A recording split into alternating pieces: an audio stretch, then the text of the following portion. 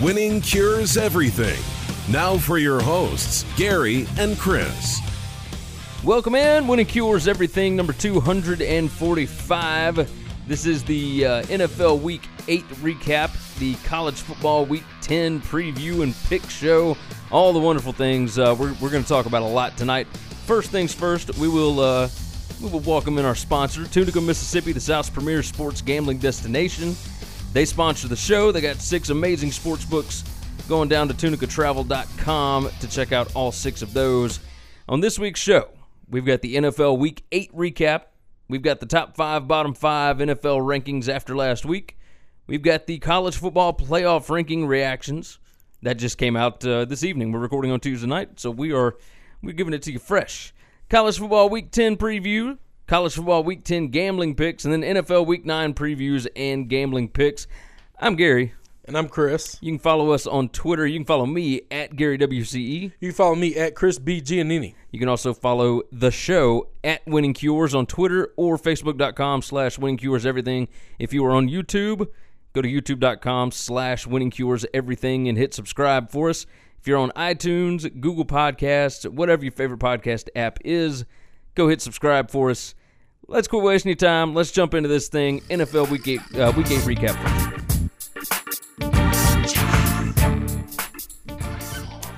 Welcome in.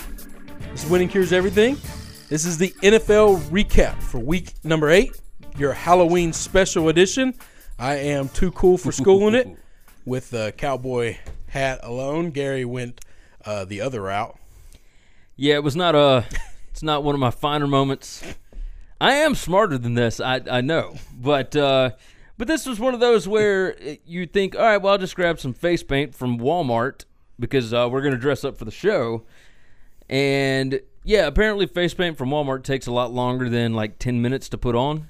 And so when you're running from work to the house to help with the 6-month-old, and then you got to put on some face paint before you come and do the show, did not work out real well this go-around. I will not be doing this next year. I guarantee you that. Wow. Well, listen, nothing on your face could be more scary than where we're going to start out for our recap. We got to start in Cleveland. Well, hold on. Before we do that, tunicatravel.com, Tunica, Mississippi, the South's premier sports gambling destination. 6 amazing, wonderful, fantastic sports books down there. Tunicatravel.com has all the information you need on it. Go visit them. Go visit winningcureseverything.com. Let's start in Cleveland. This is take 2, by the way, and I did the read very well the first time. Yeah, no, he definitely did. Y'all don't know that, though. All right. We're gonna start in Cleveland, the dumpster fire that is the Browns, that continues to burn and stink up the place. My Monday morning, I woke to find just pure joy. The Red Sox won the World Series. I get to, work, get to rolling, get the news.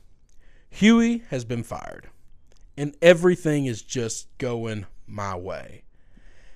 And then Todd Haley's fired, and I'm like, okay, I kind of wanted him. I've never seen emotions change as quickly. I wanted him to be the interim guy. Not that I think he's a great leader of men or an unbelievable coach. I think he's an adult in the room that knows how to do the job to just get us to the end of the season and maybe not get anybody hurt. And somebody I kind of wanted them to fire in this just let's let everybody go right now was Greg Williams. I think Greg Williams is an insane person. And normally, now I'm not a doctor. I'm not qualified to claim him insane, but I don't normally worry about my defensive coordinator being a crazy person. I actually kind of like it. It doesn't bother me. I don't know that I'm looking for it, but it doesn't scare me. Head coach? Yeah, I'm not really interested in my head coach being an insane person. My greatest fear with Greg Williams running this team is he's going to do something insane to try to grasp at whatever straw he can in hopes that he can get this job, parlay it into another job, or do something of that nature, and it just scares me. I think we have so much young, raw talent on this team. I think he's going to get somebody hurt. Is that an irrational fear of mine? Do you think that I'm being a little too knee-jerk reaction-y? Maybe slightly, but like I can understand because it is an emotional topic for you. I don't think he's going to go out and get somebody hurt by making them do something crazy. The offensive coordinator now is Freddie Kitchens, who former Alabama quarterback, who has worked for a ton of different teams. He's been all over the place. Correct. Never been an offensive coordinator before. No. Never called plays. That is what I would be worried about. Well, I mean, but I think whoever it is, if Greg is really going to treat this like he's the head coach, he's going to have say in what type of play calls they run. The worst one of the worst offensive lines in football, maybe the worst. They're not going to be able to run the ball very well. I could see him trying to throw it. If we throw it 40 times, Baker's not making it through the season. That's a problem. I would actually like if we came out on Sunday and said, hey, we're making a lot of changes. We're going to put Tyrod back in the starting lineup. I'm okay with that. A bad offensive line. I want a mobile quarterback. He's on a 1-year deal with us. We don't really care if anything happens to him. Not that we're trying to get him hurt. But you don't want the keys to the franchise. You don't hand a 16-year-old, a Busch Light and the keys to a Ferrari. And that's what it would be handing Baker to Greg Williams. I will tell you this. I think that Baker was the reason for the firings. Oh, no. They didn't idea want those two guys grooming him because they finally realized, they're going to do more harm than good. Yeah, and I think that's part of the problem is, they're not going to give Tyrod this job back because they want Baker to play and continue to develop. But if you think Kitchens can develop him? No, but I don't think he does anything by sitting him on the bench. Oh, I would. Other than maybe killing his confidence. I don't even know if it'd kill him the confidence. If I was John Dorsey, I would pull him aside and I would have a very honest conversation with him about the future of this franchise and just say, hey, man, I can't let you get hurt. And we are not ready to play you right now. And this coaching staff is not prepared to put you in a good situation to win. This has nothing to do with you. It's not you, it's me. This is an honest conversation that needs to happen with him, and he can be an adult about it or not.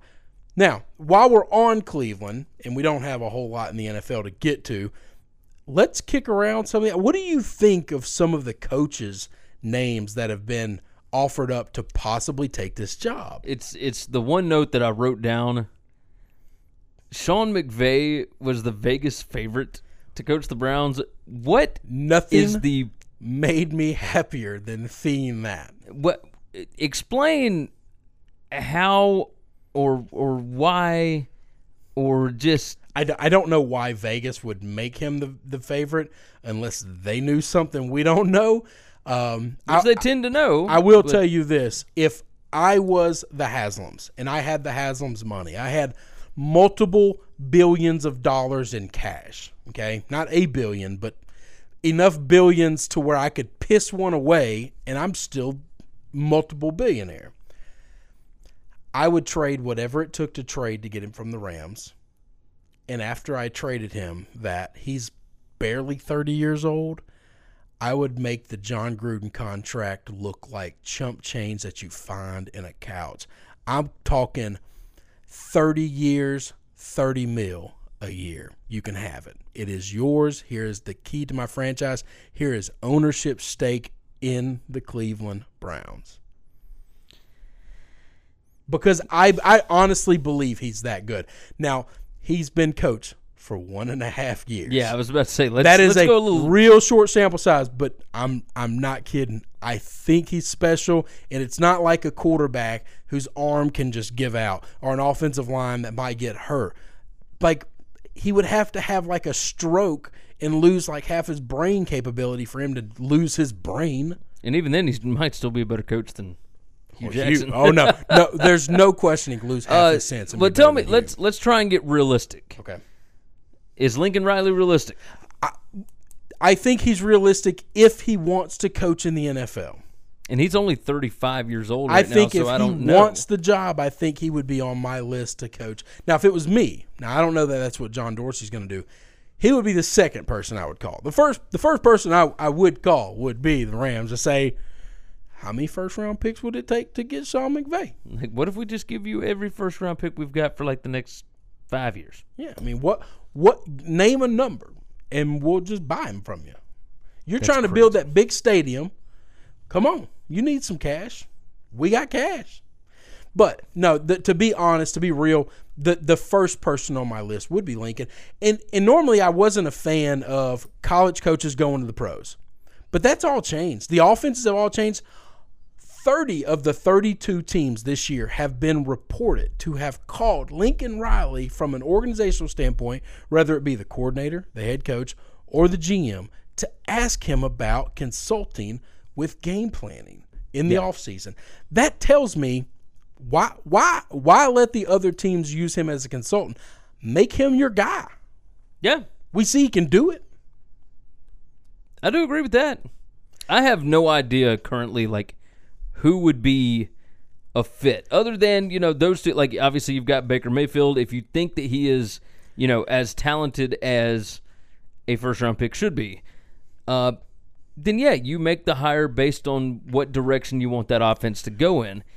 But, it's got to be – you just got to find the right fit because they haven't had the right fit there in forever. One thing I don't want them to do if they're going to go to college is to get a coach that's been a good head coach. It's like a CEO kind of guy that just runs the program. Urban Meyer. And is not the genius. Because Urban Meyer was the genius. No, I'm not worried about Urban. And Urban ain't taking it. Urban's done.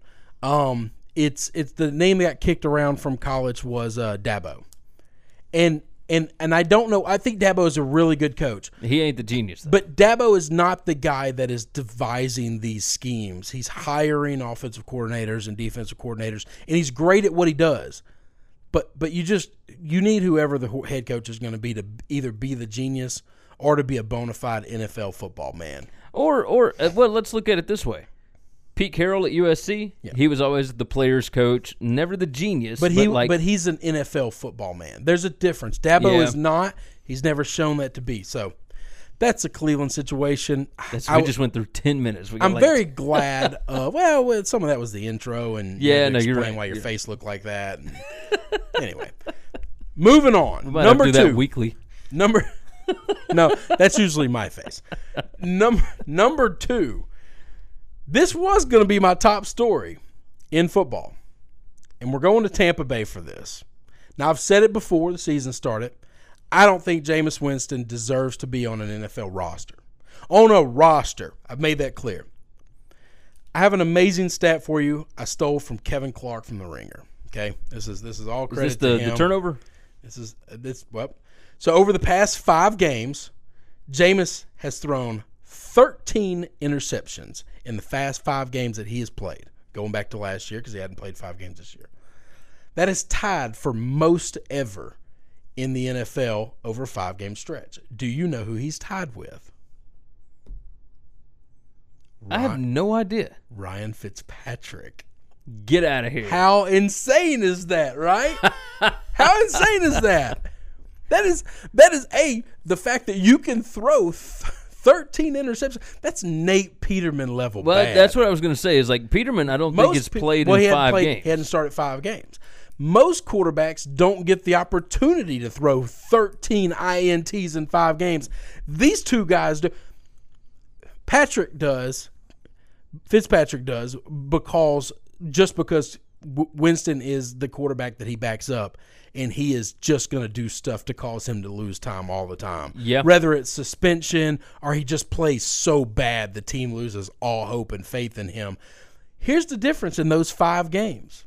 Fitzpatrick wins almost all of them. Jameis has lost them all. Fitzpatrick is explosive enough. It's so weird to say he's like 30-something years old and has no athletic ability whatsoever. But he's explosive enough in the plays that he makes that he can overcome 13 INTs in 5 games to where he's got a winning record in all those games. He hasn't won them all, but he's won more than he's lost. He's 2-3. Yeah. Winston, 0 for 5. That is insane. Same number of INTs. Why is this man on a roster? I need somebody who knows the game of football and is inside the NFL to explain this to me because I don't know the answer to it. I can't answer that question.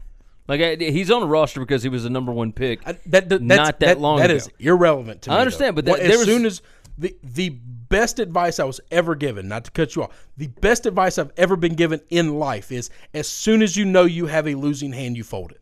Yeah. It doesn't matter what you're doing in life, if it's in a relationship, marriage, in a job, as soon as you know something is a loser, you get out and you walk away. Yeah. I mean, but at one point, Jamarcus Russell was also number one, and he stuck around for a couple of years. But he didn't stick around as long as Jameis, and he damn sure wasn't a starter as long as Jameis. No, but now but here's the deal. And that was also Oakland did not completely build their franchise and their front office around Jamarcus Russell. Like, do you think Tampa has? Yes, that's why Dirk Cutter was hired. But that offense is pretty good. I think if you put a capable, competent quarterback, I think they're a quarterback away from being a decent team. I mean, maybe a playoff team. They are, and that's the deal. Like, they're a quarterback away. They put all of these pieces around Jameis thinking that. Well, okay, he's not. So just bounce him and go get the quarterback. Just go find somebody else. I'm with you. Trade for Teddy Bridgewater. Like, go look. There are quarterbacks out there that are not doing anything. The Saints wouldn't make that deal. Well, I know that because it's in the division. In the division, but hang on, he was available before the Saints got him. Like, go get somebody. He was available, and you didn't make the call. You knew this guy was who he was when. I think they're going to keep him as a backup this year. They're going to cut him after the season. Actually, they'll. What would be the reason for waiting? What are we waiting on? I don't know. We'll fire coaches in the middle of the season. Why won't you cut somebody in the middle of the season? Cut their ass. He doesn't deserve it. Do you bring him off the bench? I mean, you got to make sure he doesn't get hurt because otherwise you owe him like what, $20 million next season. But if you cut him, you just cut him. You know, he can't get hurt on the sidelines. He can't get hurt at his house. You don't owe him nothing for that. If he gets hurt in practice being a backup, you owe him. Man. But if you hand him walking papers tomorrow, you're done. He's gone. Huh. That's my number 2 story. 2 or 3 right there. Number 3, we're going to stick in the same game. The Bengals offense has become amazingly explosive. And I know Tampa Bay doesn't have much of a defense. A.J. Green is really good. We know that he's really good. He is an elite receiver. Has been for years. Man, the combination of the 2 young bloods of Boyd and Mixon, that offense has gone to a different level. I do think that they can compete with the Steelers and the Patriots in the AFC offensively. I don't think they're coached nearly as well as either one of those teams, which not that I think the Steelers are coached very well. And I don't think that they play defense, even though they have more defensive talent than the Patriots do from top to bottom. That could probably all point towards coaching. But, man, offensively, this team has gotten young. Andy Dalton looks pretty amazing when he hasn't in the past. Has he just been missing somebody to take some pressure off of A.J. Green? Yeah, I think so. I think like Boyd has looked incredible this season. That dude has got speed, and he can catch the football. The offense, it feels like, you know what's funny? The offense has gotten better since Hugh Jackson left. Yeah, I know. No doubt about that. Other part of this is I wonder if the owners in Cincinnati are like frustrated at this or if they're happy about it. Like do they love Marvin Lewis or do they hate him? You know, like this was completely unexpected this year. Oh no. Yeah, I thought Mixon could have a breakout season. I thought Boyd could be, in like terms of fantasy, like a decent number 3 receiver, maybe a low end number 2, maybe have some boom or bust potential. And A.J. Green would kind of take a step back compared to what he's been, but still be in that top echelon of receivers conversation. I think Mixon is a top 5 running back right now in the NFL with the talent level that he has. I don't know where I would put Boyd in the number of receivers because so many receivers are playing badly because their quarterback play is really bad. Well, I think that the system just fits him. when you are that fast and can catch, I don't know that there's a system you can't fit in. You're a receiver. Agreed, but that's what you do. You just go fast. You catch the football. You got to have a good quarterback. You got to have the right play calls, like but Andy the right Dalton, routes. like the ball kind of looks explosive coming out of his hand. That's what's shocking to me is it's not just that he's throwing the football and they're scoring more, because scoring is up league wide. It's the way the ball looks coming out of his hand. It's the way he looks moving the offense. He just looks like he's got a little hitch in his giddy up, like he's got some excitement going. I don't know. All right, we'll move on from that. Next game, the marquee game of the weekend was supposed to be, and I guess it still was, Packers-Rams. But it kind of just felt like it was this big, hyped-up heavyweight fight that was kind of like, all right, we saw that.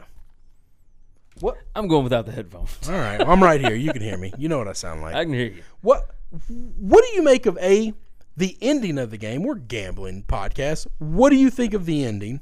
We'll get to that first, and then we'll kind of. As a football purist, I thought it was fantastic. I thought Todd Gurley taking because it's the right play, right? Be careful what you're about to say there. He didn't take a knee. Not take a knee. He didn't slide. He didn't go down. He let them tackle him. Yeah. See, this is what everyone's trying to give Gurley credit. And you know what? You don't get credit because it's easier for them to rip the ball from your hands and you fumble it than for you to run into the end zone and make them score twice and you not touch the football again. So I'm okay if you want to go down. But don't act like you tried to do the smart thing because you were halfway doing the wrong thing and then a bunch of people yelled and screamed for you to do something different and you almost got because they were trying to stand you up and rip the ball from your hand. Yeah. And not that he fumbles a lot, but that's not the smart play. Now, if you run down there and you do what Maurice Jones-Drew did years ago, run to the one and take a knee, we're having a different conversation. But he didn't. He looked like he was a deer in headlights. He was in open field all by his lonesome, and he didn't know what to do. And he was looking to the left, he was looking to the right, and he was trying to figure out, what am I supposed to do? And then three guys grab him and start ripping at the football. Yeah. This is my problem. We're giving him credit. He's been an unbelievable player. I talked about it being an MVP candidate last week. You don't get credit for being a bonehead when you got away with something. I don't know that he made the right move. I think the coaches caught up to him just in time, and he got lucky that he didn't somebody was yelling, go down, go down, go down. Yeah, somebody yelled it, and whoever that was, I'll give them props. How about that? But Gurley, and then he takes all the credit at the end of the game. It was the smart play to go down right there. I'm okay with that. Like, it's totally smart play because at that point the Packers can't get the ball back. But if you're going to let them tackle you, now we have a whole different problem because if they rip the ball out, you got. Yeah, no, that's true. Now Aaron Rodgers still has a timeout. No, he doesn't because they loaned the timeout the day before. But you still gave Aaron Rodgers the ball, and he can do stuff with it. They need a field goal to win. I'm ready to we got one more thing to talk about, right? And then we're going to talk some trades. We'll go through trades. Because one of those trades I want to talk about is because of that. Part of that game was what does this tell us about the Packers? What have we learned anything about them at all? I mean, they're 3-3-1. No. I mean, they played a really good team, the Rams, to kind of a stalemate. Does that tell you anything? No. Do we think they're good still? I mean, I think they're okay. They're always going to be competitive as long as Aaron Rodgers is there. I agree. Completely agree. But they're not a good team. They're not world beaters. No. Like I mean, they could beat anybody in the NFL on any given Sunday, but I mean, they're not going to go out and dominate. They'll get beat by teams like, the Colts could show up and beat them. Like that's just the way it is. Last thing I was going to take, number 5, the other Clash of the Titans games was supposed to be the Saints and the Vikings, and it just wasn't it. It was a very interesting game. Wasn't a bad game, but it just was. If you had told me that Drew Brees was only going to throw for 120 yards, and the Saints dominate the football game, and the Saints would dominate, that would be weird to me. That doesn't make sense. So they didn't even rush for 100, did they? Yeah, they did. They rushed for like 120 total or 111, something like that. Okay. They broke 100 yards rushing. Yeah, it didn't feel like it. No, nothing in that game felt exciting, good, great. I think both of those games left me just feeling like wanting more. This is disappointing. Yeah, I felt the same way. It was a really weird NFL Sunday. If I didn't talk about your team, sorry. They just didn't do anything. Comment below on the YouTube video and tell us about it. Yeah. We'll comment back. That's my recap. A lot of Browns and making fun of Jameis. Let's talk about some of the trades real quick. We got a few minutes here. Let's discuss some trades. I'm willing to discuss trades. Redskins. They're buyers. Clinton Dix from the Packers. I thought that was a great fourth round pick. I thought that was a great pickup. They're building their team on the defense. Oh yeah, absolutely. On defense. And they're 5-2, bro. Are they good? They're 6-2. 6-2, that's right. They're 6-2. Yeah. Yeah, I think they're good. I think and it's all defensive. The Rams. The Rams said, "Hey, we've got a lot of free agents in here, a lot of one and done guys. Let's make this defense even better. Go out and get Dante Fowler. This dude was a top 3 pick in the NFL a couple years ago. Why did the Rams do not the Rams? Why did the Jaguars trade him? This? I wonder if they just know they can't pay all these defensive guys. Now they actually got kind of a hole in the sense of for a guy they think they're going to lose anyway. This year's 3rd and next year's 5th. I mean, not that the 5th round pick is great. But, I mean, it could be worth something. It's worth something. And it's better than letting the guy walk at the end of the year. Yeah, no, you're right. You're right. Ty Montgomery was let go after the fiasco that was the end of the Packers That's the game. one that I wanted to talk about. And he was let go for a sandwich, and it wasn't even a sandwich this year. You got wait till next year, Green Bay, to get your sandwich. And they're totally okay with that because they would have cut him one way or another. They're just cutting him. They're just cutting ties with him, letting him go. And he went to the Ravens. What did you think about that? Like the fact that so obviously Mike McCarthy is one of those that's you got to trust your players, you got to do da-da-da-da, and then he gives an order, like an instruction. Very instructive. Do not come out. Do not come out. But Ty, of course, is pissed off because he hadn't been getting playing time. He's been other guys playing over him. And then he said, screw this, I'm going to go win the game myself. And then he fumbles the football. His argument was worse than all of it. Because the excuse is what I try to tell my kids. Not that Ty Montgomery is my child. But, like, it's the cover-up that's always worse. Like, you're trying – your argument for why you did it makes you sound even worse. He said, I didn't want to catch the ball and kneel it at the 1 and put the game in the ref's hands. And he said, I couldn't tell if I was in the end zone or on the 1 yard line. Dude, you were like 3 yards deep in the end zone, and they're different colors. This isn't Notre Dame where there's just a white stripe in the middle of it, and you can't really tell the difference between the end zone and the 1 yard line. They look alike. No. This is drastically different. One is like dark navy blue, and the other one is green raw grass. And even then, if you don't know where you are, why don't you just let the ball hit? Hey, look, you got eyes, right? You can look down. You can, and I'm with you. I don't understand the reason why all these guys catch it. You know the ball's going to go out of the end zone. Like it's not going to just sit there and the other team can recover for a touchdown. Yeah. So now, I mean, obviously we did see something like that in the Steelers-Browns game. Hence the shot at the Steelers coaching staff for poorly coached football. Two receivers I want to talk about. Golden Tate goes to the Eagles for a 3rd-round pick. Demaryius Thomas goes to the Texans for a 4th-round pick in essence, and then there's a 7th-round pick swap. The Patriots nor the Titans went after either one of those guys. Well, the Patriots had made it clear they were going to make a move. Well, all reports were, but a lot of reporting on the Patriots have been pretty shoddy over years, so that's kind of neither here nor there. I think Bill does that on purpose. Here's what I want to ask about this. How bad does this make the Amari Cooper trade look even worse? Golden Tate, by every metric there is to measure, is worlds better of a wide receiver than Amari Cooper. Now, he's older than him, but other than age, he's been a lot better than him his entire career. Is John Gruden friends with Jerry Jones? I'm quite certain Jerry probably doesn't have a lot of friends, and I don't think John's friends with anybody but players. And then it might not even be I still can't figure out how Jerry gave a first round. Gave a 1 to, and this is a guy that's known for being like, I'm the best negotiator in all of Texas. And he's like, go get me a number 1 receiver. Well, we got Cooper. He's like a number 2.5 receiver. Done. What do they want for him? They want a 1. Give it to him. Like it ain't even a counter. It ain't be like, well, why don't you should have had your cowboy hat on for that? That's right. Give it to him.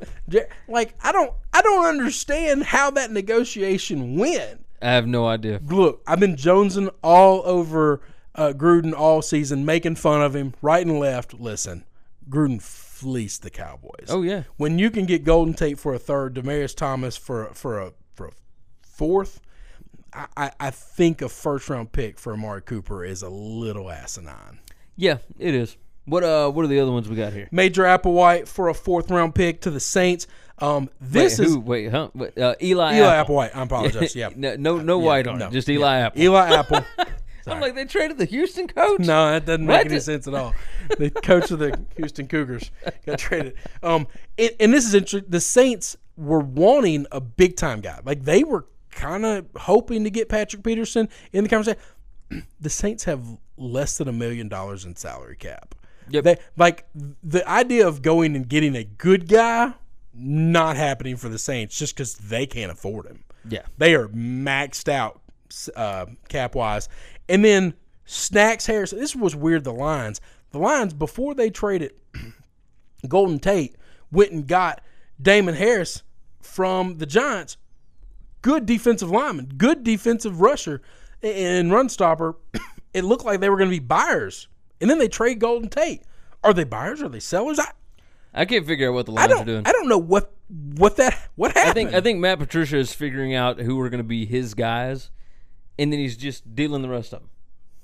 I feel like Patricia's going to be there for a while. I think he's been told that he will be there for a while. I do too, but I also don't know that you're letting a first-year coach that's never coached make all your personnel decisions. I think this is a GM decision. This goes over a first-year coach that has no head coaching experience. Yeah, you might be right. I do think Snacks would be a Patricia guy just because he's a defensive guy, and that's what Matt likes. But Golden Tate's been good, and I guess they just made up their mind. We're not re-signing a 30-something-year-old receiver. That's entirely possible. Anyway, that's our recap. That's my conversation on the trades.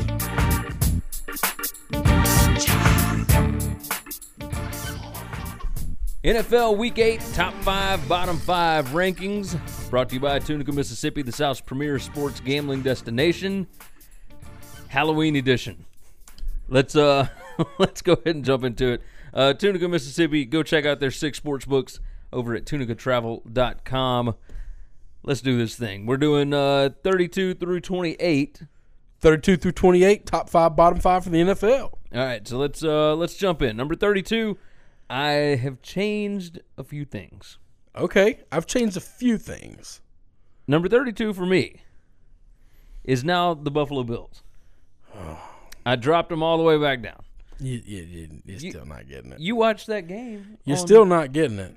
How am I not getting it? You're still not getting it.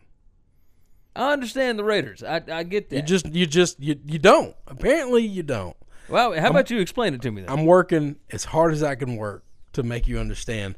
The Raiders are a complete and utter chaos of a football team. Tire fire. They're not good at any aspect of the game. They're not good coaching. They're letting go any player that has any chance of being good in the future. They're just not. It's just chaos all around. I got the Raiders at 31. I almost didn't have the Bills in here. Strictly because, so I'm spoiler alert, they're by 28th. And the reason they're at 28 is because that defense just held an offense to they just held Tom Brady, and an offense has been scoring 38 points a game for the last 4 weeks to almost nothing. They kept them out of the end zone until the end of the game. You mean an offense that didn't have a running back? They still had running backs. Cordarrelle Patterson ran the ball 10 times. They just chose not to run White through the tackles, but White is an accomplished I running back. understand that, but once Sony Michel went out, I feel like this offense changed, and they had to find some way. This offense changes every week because not to mention, I think the Bills. That's what they divisional do. Game at home, Monday Night Football. You're right, but that defense showed up. You can't knock the Bills for that defensive ability. I can knock the Bills for only scoring 6 points. Well, yeah, but that's look, man. And we can say it was against the Patriots, but they do this all the time. But offensively, they're not good. I have no expectations of them offensively. I will tell you that defense showed up. My 32 is gonna be Oakland, and it is not changing. Who's your 31? I just told you the Raiders are 31. I got the Giants. They are throwing in the towel. They are playing for the next season. You keep talking. Eli looks really bad right now, and they don't even have a backup option for him. Like they don't. There's nobody on the roster that you can say, "Hey, let's try this guy." Yeah, no, I think they are. And Well, if they it wasn't seemed for like- the Raiders' complete incompetency from the front office and the head coaching situation, they would probably be my 32. If they were so high on Davis Webb early on, I don't know and he who, ain't it. but I don't He know ain't who the was guy. high on him. That whoever was there before this, the new guy. Who's the new guy? I don't know. Either way, I got the 49ers at number 30. So I've got the 49ers at 30 as well. So we see the world similar on that. I think we can move on. What do you got at 28? I got the Giants at 29. I've got the Giants. And so for all the reasons that you said, I still think there's some fight left in this team. They've had a really difficult schedule. Like, the teams that they have gone up against are all really good. Not really good. Let's preface that with they're all good teams. Okay. You know, like the Redskins were not supposed to be a 7 or a 6-2 football team. They just have no heart. They have no fight. They can't score. They can't stop anybody. They just look like they don't know what they're doing out there. And their late game situations are awful. Oh, and yeah. There's a lot of bad things, but they do, like, they keep games competitive. I mean, they've been covering spreads. They've been within just a touch of actually winning some of these games. So I think that the Giants, I think the Giants could beat the 49ers. I think they could beat the Raiders. I think they could beat the Bills, you know. And I could be completely wrong on that, but that is, you know, that's why we've got our own separate top 5 and bottom 5s. Who you got 28? 29. 29. Oh, yeah, 29. Sorry. My 29, new person to the party, a very well-deserving person to the party, my Cleveland Browns. Browns are 28 on mine. Yeah, I did finally put them in the bottom 5. So you put them all the way down to 29. This Browns team going forward for the rest of the season, absolutely. I think the Bills' defense would stymie this team to a point where they can kick field goals. Browns can't kick field goals. That's true. They can beat them. Yeah, no, They beat them. Bills are my 28, and I almost didn't have them there. I'm telling you, the Cardinals are out of this thing.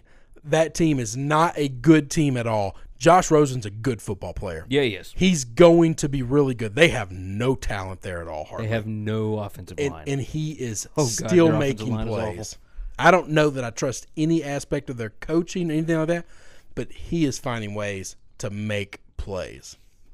Every week we have the same top 4. I did change my number 3 and number 4, though. Oh, my gosh. I moved the Saints up to 3. I moved the Patriots back to 4. The Saints going on the road and winning at the Ravens and at Minnesota, like that showed me something. I don't know that winning at the Ravens shows you anything. That team is beat up on bad teams. No, I agree. So I don't know how good that win is. Winning at Minnesota is fine. Minnesota's done this a lot, and nothing about that game was exciting. So I don't know that look, their defense played well. They're still in my top 4. The Patriots have a win over the Chiefs. That win doesn't go away, and the Saints have nothing like that on their schedule. This week they got an opportunity for that. Yes. But right now they're 4. They win Sunday, they move up this ladder a lot. Yeah. If they win Sunday, I may have them number 1 next week. No, I don't know that there's an argument to not do it. So we both have Patriots, new 5s. The Patriots have 2 losses that the Saints don't have. Now, the Saints lost to Tampa Bay, and it was weird. That's it's right. still weird to look at that game and figure out, like, what in the hell just happened? But the Patriots do have the loss to the Lions and the loss to That's fine. who's the other loss to? God The Jaguars. Thank you. Who immediately went in the tank afterwards. I mean, that was their Super Bowl. Yeah. So who do you have at number 5? I had my Chargers there at first, and then I realized, man, they're on a bye week. I think this Panthers team is real good, and I like Carolina a lot. And Cam Newton, I don't know if people are watching. Cam Newton could be the MVP. Now, he's not putting Patrick Mahomes' numbers up, but he don't have the help Patrick's got. They who is it? Norv Turner? Yes. They look a lot better with Norv Turner than Mike Shula. Norv Turner, this is the perfect job for him, and Cam might be the perfect quarterback for him. I have the Panthers at number 5. Dude, you really? Yeah. Okay. I just to preface this, in case you don't watch this all the time, we do not talk about this before we come in to do the show. We each have our own set of rankings. That's right. But yeah. I knew you were going to have a new one. There was a part of me that thought you were going to have Washington here because I didn't think you were. I just knew you're not a big Cam guy. I need. Well, no, the Panthers beat the Ravens last week, so that's. They beat them pretty good. They beat them, yeah. Like, there were no close games except for the Bengals Tampa Bay game, and that's only because Fitzmagic came out and slang that thing. Yeah. Washington was close. Like, honestly, number 6 for me was the Chargers. I would have had the And then Chargers 7 before was Washington, and then I would have Washington next. I think so too. Like, Washington didn't look great against the Giants. I know the Bears have have 3 losses. I'd have the Bears in there too, but I like the Bears the are up Bears. there. Anyway, But that's yeah. top 5, bottom 5. Bam.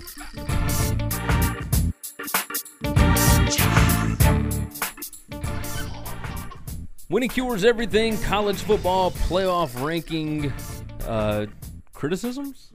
Is that what we call it? What do we call it? We didn't really think of it. We didn't shop a name. We just said, "Hey, do you want to talk about the playoff rankings?" Yeah, I guess a reaction. How's Sure, that? We'll call it a reaction. That is, look at you, creative one. You can tell by his face paint. So we'll go through. We're going to go through all 25 teams. We're going to talk about who belongs, who doesn't belong, et cetera, and then we'll just go from there. Let's start with the bottom 5. Number 25, Virginia. 24, Iowa State. 23, Fresno State. 22, Boston College. 21, NC State. I'm working on getting it pulled up right now. Who does not belong in this spot? I got it. NC State, in my opinion, NC State has not beaten anybody. does not belong. Now, as far as I've also got the Massey composite, which is 110 different computers pulled up. Whew. Okay. NC State in this one is number 23. So I guess as far as efficiency goes, I mean they're 5-2. Look, if they don't beat Florida State this coming week, we won't have to worry about it. Yeah, but even if they beat Florida State, that's just another bad team that they racked up stats against. Now you're right. They haven't beaten anybody good. And so if you play a bunch of bad teams, then it's real easy to rack up a bunch of really good efficiency numbers and stats, and you throw all the metrics off. But you didn't play anybody. NC State. So let's ask this question, okay? Teams that are not in the top 25. Do you think Houston is a better football team than NC State? Forget about the record. Forget about what they are. Do you think Houston beats NC State on neutral field? I think Houston clobbers NC State. Do you think Temple beats them? I think it's close, but I think they beat them. Temple's like 4-4, right? I'm not saying they belong here, but I'm telling you. I think Temple could give them a good game. So you would think that it's just like I think Georgia Tech could probably beat them. I think Virginia Tech could probably beat them. I think there's a lot of teams not in the top 25. Oregon's not in here. I think Oregon could that would be better than them. Yeah, I do agree with that. Way better than them. And the only reason they're not in the top 25 is because they played better teams. I do like that Fresno State is in here. I'm okay with that. No, I don't disagree with that. Iowa State, they're 4-3. They've got the least amount of wins of anybody in the top 25, but their wins look really good. They've got good competitive losses. But this is how I don't care about the record. I want to look at the team and say, what do I think this team is? I think Iowa State's really, really I think good Iowa State is 24, NC State's 21. I think Iowa State would beat the hell out of them. Yeah, I do. I think that's a 14-point game. It wouldn't be a 14-point spread, but I think they could beat them by 2 touchdowns. Oh, I do agree with that. Virginia at 25, 6-2. I love I'm okay seeing with Bronco that. Mendenhall. But we are fans of Bronco Mendenhall. We thought he was going to be able to get that thing turned around. We didn't know he was going to do it this quickly. Did not. All right, let's jump 20 through number 16. Texas A&M at 5-3, Syracuse 6-2, Mississippi State at number 18 at 5-3, Texas at 6-2 at number 17, and then Iowa at 6-2. They are number 16. Iowa, I'm glad that they gave Iowa some respect because they have been awesome. They're number 13 in the composite. Texas at 6-2. Obviously, that win over Oklahoma doesn't matter much when you lose to Maryland and Oklahoma State. Correct. Oklahoma State is not considered a good team this year because they have lost to some terrible teams. Oklahoma State is number 47 in the composite. Texas is number 19 in the composite. So, it makes sense. I think this is probably an area where I agree more than any of the other group of 5 that we're going to break down out of all of them. I think all of these teams are kind of right on. I think I agree with that. I think this is where it got more right than any other area, if I'm saying that correctly. Number 15 is Utah. They are 6-2. Penn State at 6-2. They're number 14. West Virginia 6-1. They're number 13. UCF at number 12. They are 7-0. And then Florida at 6-2 at number 11. If you're going to rank teams based on who they have beaten, etc., then there is no reason why UCF should be at number 12. Last year, UCF had better wins. They had a better football team. And they didn't reach 12 until the last playoff ranking. But this we're going to get when we get to the top. There's obviously no rhyme nor reason as to how they did this. There's no collaborative effort. There's no metric that they used. There's no eye test here. There's no, these teams beat this many good teams. This is literally just a bunch of people that sat around in a circle and said, well, what do you think, Beth? Or I don't know, Claire. What do you think? And that's how we got this number system. Yeah, which is nuts. And this is how we pick a champion, by the way. Obviously, UCF. This is why this sport is a complete sham. We all understand that, right? You can love this sport. I love college football. I really wish we had a real championship, though. The UCF thing bothers me because last year it was a precedent of, you hadn't really beat anybody. Well, this year they've had a worse schedule than they did last year, and they're already at 12. Obviously there is some historical significance there, right? Yeah. Okay, you did it all last year, and now you're doing it again this year. All right, cool. I understand you almost got beat at Memphis, probably should have lost the game, and Memphis is significantly worse this year than they were last year. But, neither here nor there. UCF does have some tough games coming up. That's right. They got South Florida, they got Temple, they got Cincinnati coming up. Probably going to play Houston in the AAC championship game. They go through that. Absolutely deserving of top 10 ranking. And then if all these others fall off, you never know, right? You never know. What do you think of West Virginia? I still don't think they've beaten anybody, but they beat the hell out of Baylor last week. Yeah, but so that's it looked good. Baylor, but beating but up on as soon as you go up against a good defense, that's my problem. Ooh. I don't get any style points at all. If one team plays a bad team and they beat them by 15 or 20, and another team plays them and they beat them by 50, I don't think there's any difference in those teams. Okay, No. I think that the team that beat them by 20 probably could have beat them by 50 if they chose to, but and maybe they couldn't have, but it doesn't matter. It's all irrelevant. You dominated the game, you won every aspect of the game, and you won the game handily. Yeah. So the fact that you're beating the hell out of somebody as opposed to just beating them doesn't do anything for me. I've never gotten off on that. I've never understood that. You think West Virginia would be higher if they had a win over NC State? Since that game was canceled? Well, that would drastically change things. I don't know that they would be higher, but NC State would be unranked, right? We agree with that. Absolutely. They would not be on here. So I think that one loss that West Virginia had at Iowa State where they just got obliterated. They got smoked. Yeah. And I think anytime they play a team that's going to hit them in the mouth, they're going to get that. But when they play a lot of these Big 12 teams that are soft defenses and just let them score all over them, I think they got a chance to win all those games. Yeah. Yeah, I think now they do play Texas this weekend. So we'll talk about that later. Number 10, Ohio State at 7-1. All these are one-loss teams. Number 10, Ohio State. Number 9, the Kentucky Wildcats. Number 8, Washington State.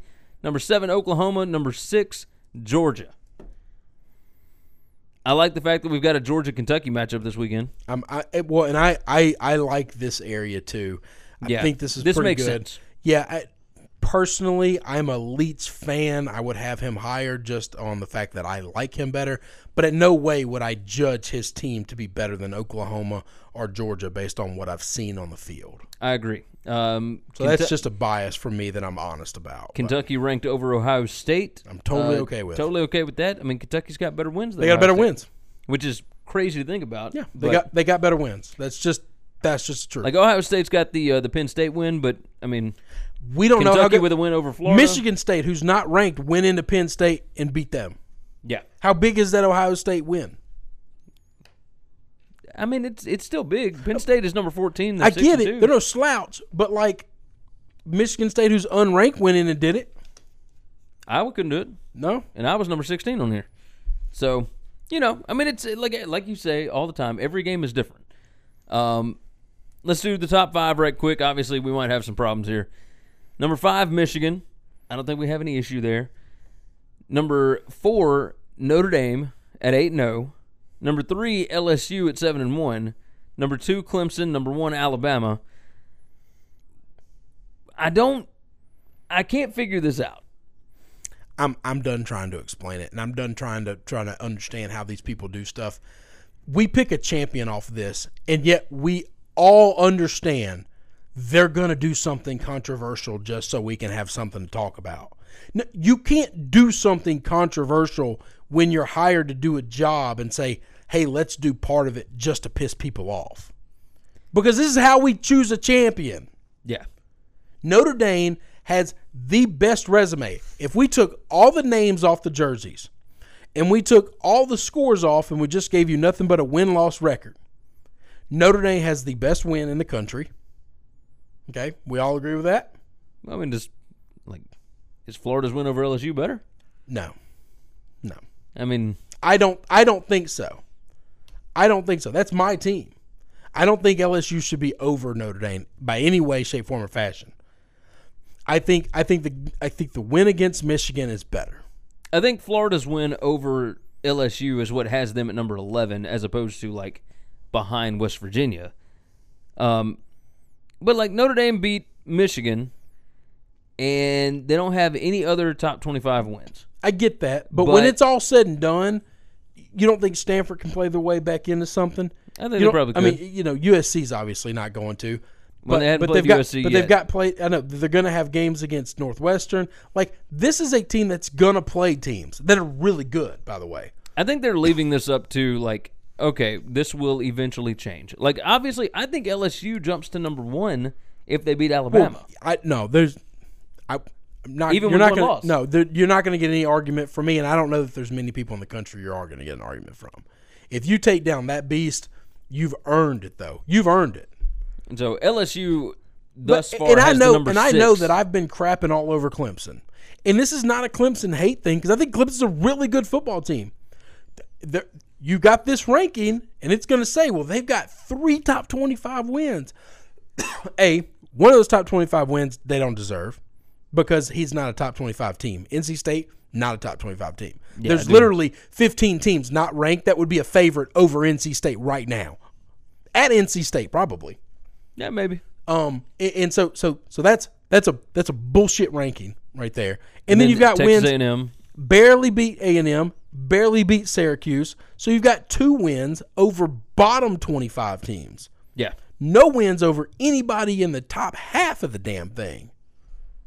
And they got Texas A&M at number 20, and that's Alabama's only top 25 win. So, and I'm not arguing that you and I, we all understand. Anybody who's watched football understands that Alabama's the number 1 team in the country. But if you're looking at, well, who's got the most top 25 wins, who's got the best wins, Alabama has the worst resume out of them all. Well, on top of so they rank LSU up here because of resume, right? Because of resume. And then they don't rank Notre Dame up here over LSU. I don't know why. And because their resume is pretty damn good. It can't be. Do you think Stanford's better than Miami? Because I kind of could be talked into that. Yeah, I think so. All right, so LSU's got to win against Miami and Notre Dame's got to win against Stanford. Like, okay, all right, that kind of equals out. LSU has a loss. We have a loss. There's no reason Notre Dame should be under us. Yeah, I don't understand it. I think they do this stuff just to get people pissed off, which is one of the things that I hate about college football. And yet here we are talking about it. We say, well, no, but this is what we do, though. Yeah, we like the sport, but I call it a sham because it is a sham. It's a complete – this is reality TV at its worst. Yeah, it's a sleepy Tuesday night ranking to get people everything is done to prod and to prod, not to actually claim a true champion. And any excuse any argument that someone gives to try to do something to name a champion, the most illogical bullshit excuses that could ever be fathomed are thrown out as if they're just gospel. They're just well, this is the way it is because some God has spoken and this is how we do things. Oh, we can't play 2 extra games. Oh my God. What would the kids, when would they take their test? How would we travel? How would we do? I don't know. We've got a $600 million stadium being built. You can't buy 2 more plane tickets? I don't know. I don't understand how any of this works. What about the TV money? You don't think there'll be more TV money? There'll definitely be more. More games between more top 10 teams wouldn't bring more money? I don't get it. In any argument, anyone said, "Oh, well, where do we stop them? What if we go to 8? Why don't we go to 16? Why don't we go to 32?" Those people, if you're one of them, you lose your right to talk for the rest of your life. I do think maybe they do this to set up weekly matchups. But that's bullshit. I know. You understand what I'm saying. I'm just saying, like, number 1 against number 3 this week, and you've got number 6 against number 9. Like, is it possible they put Kentucky over Ohio State so that it looks better? Well, and our boy Tim Brando said that. I mean, he said LSU would be ranked higher than they're supposed to be because of this weekend's game against Alabama. They needed it to. But here's the thing. You don't need it. Like, yeah, I mean, LSU Alabama is already as big as it's going to be. If you had Michigan over LSU, 1 versus 5, still the biggest matchup we've had all year. It's still a big deal. Yeah. You don't have to manufacture it. You don't have to give us some bullshit. You don't have to make it something that it's not. I agree with you. It's what I hate, and these are the people running this sport. This is a game that I love. It's a game that I love, and I just wish the people that have controlled it forever would get out of the way and just run it like a normal sport. I've told you about this in our playoff projections forever. Like, it is a TV show. I know, that's all this is. That's all the playoff is. That pisses me off so bad because not that it matters, but then if it doesn't, like my wife hates sports, so like she's gonna say, "What? None of this matters. Like, why do you care?" If we're gonna talk about it and we're gonna do it and we're gonna watch it, at least make it matter. Yeah. And the way college football does it, none of this matters. Agreed. The Georgia LSU game did not matter because every game matters. Well, no, it doesn't.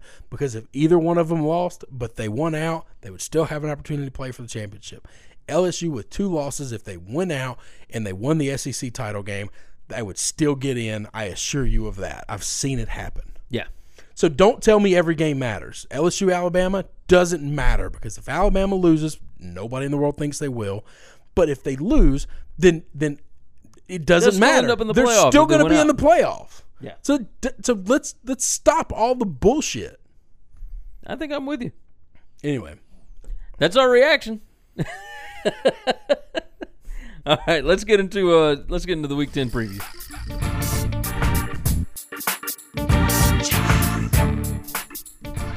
College football previews, week number 10, the Halloween edition of the show. It's brought to you by Tunica, Mississippi, the South's premier sports gambling destination. You can bet on any of these games, watch and wager on any of them over at any of their 6 fantastic sports books. You can find more information on those over at tunicatravel.com. Go to winningcureseverything.com for all of our picks, our previews, our YouTube stuff. Hit that subscribe button on YouTube, on the podcast. Let's jump into it. This is the week. This is mano y mano. This is me against you. Alabama LSU. down on the Bayou, Death Valley in Baton Rouge. Alabama's a 14-point favorite currently. 14.5. Is it 14.5 now? 14.5. God bless it. Changed in just a couple of hours. Saturday, 7 p.m., CBS, Death Valley in Baton Rouge. The metrics have this Alabama by 9. That's probably about right. I think that's about right. I think the line is inflated a touch. Well, Alabama hasn't played anybody within 20 almost. I don't think anybody's kept it within 20. So, yeah, I mean, you're right. I'm trying to convince myself that if we keep it close and it's less than double digits, I'll feel good about this game. But that's just I'll tell you this. You can't say that and be a fan of a team and hate another team so much and be really okay with that. If it comes down to special teams, I mean, we got to go with LSU there, right? I mean, obviously. We got a kicker. Yeah, LSU's got a kicker. Alabama does not have a kicker. I mean, they got a guy. But we kick a lot of field goals in the red zone where y'all are just going to turn them into touchdowns. So if you miss extra points, no one gives a damn. No, you're right about that. You're right about that. As far as the stats won, right? So, okay. And I forget the name of this site, but it goes through like FBS rank and all this kind of stuff. There are 34 metrics measured. Alabama wins 26 of them. And LSU wins 8. So, but are they like big margin of victory wins? Like, it's red zone scoring percentage. It's red zone touchdown. Well, I get all that. It's, but like, you know, are they close at least? Or is Alabama like when they win a category, they destroy the category, and when LSU wins a category, they barely beat them? Does that make sense? Yeah, some of these Alabama does like completely demolish. Like, okay, passing touchdowns. Okay, that would make sense. Alabama averages 3.88 per game. Yep. Okay. They're number 1 in the country in that. LSU might not be in the top 50. No, LSU's number 122. Yep, I didn't think so. So 0.75 per game. You know, I mean, there's just, most of it Alabama completely demolishes them, right? Good. Good to know. But that's where it is, right? So, look, the question here is, what does LSU do with Alabama's offense? So the biggest flaw that Alabama has, aside from special teams, Tua's completion percentage drops 24% from like over 70% down to 46% when he's under pressure. Now, the only issue with that is LSU is number 51 in the country in sacks. They've only gotten 18 this year. They're number 95 in tackles for loss. They've only got 42. Alabama is number 3 in the country in sacks allowed. They've only given up 5 all year. They're number 10 in tackles for loss allowed. They've only given up 33. I think that if you can get pressure on Tua, one, Devin White being out hurts that a whole lot because now you're going to have to bring somebody like Grant Delpit, right? That's right. And if you bring him, you're taking one of your best secondary players off of a receiver. And if you've got them in the slot like that, obviously Tua's going to be able to do all kind of stuff. So, yeah. We have a visitor. Hey, what you got? I just wanted to say I'm glad you guys are in the building. I'm up on the 3rd floor. Are you okay? Oh, yeah. Okay. I'm used to being here by myself. No. It's nice to have you all. Well, if you need some help, let us know, okay? Oh, thank you. Yes, ma'am. Good night. Good night. I'm going to cut that out. We almost helped a damsel in distress. Almost. You could leave it in. I don't care. It's all good with me. Play it. You can do the playback. Tell me if it's So, good. yeah, it's out. I'll still probably cut that out, but we'll see what happens. Okay. So cutting back over to. So if you bring Delpit on blitzes, you're leaving really talented receivers open, probably in the slot, right? And that's where Tua has absolutely killed him. Now, if you bring him off of the corner or something like that, I don't look at Alabama running a lot of post routes in this one, but Tua has been absolutely deadly on those crossing routes. That's where the game could get away from LSU. The thing that scares me as an Alabama fan is I don't think that Alabama can run the football on LSU. I don't either. And I think that LSU can run the football on Alabama. So if LSU gets into one of these games where they hold the football for 40 minutes, then Alabama's got problems. I do expect Alabama to win the game, but I'll tell you this, like, I absolutely got a little bit of money on LSU on the money line, or not the money line, on the spread. Little Freudian slip there. That's ridiculous. You want to cut that out too? I might. So let me tell you what I think about this. I think Alabama's the most talented team in the country, top to bottom.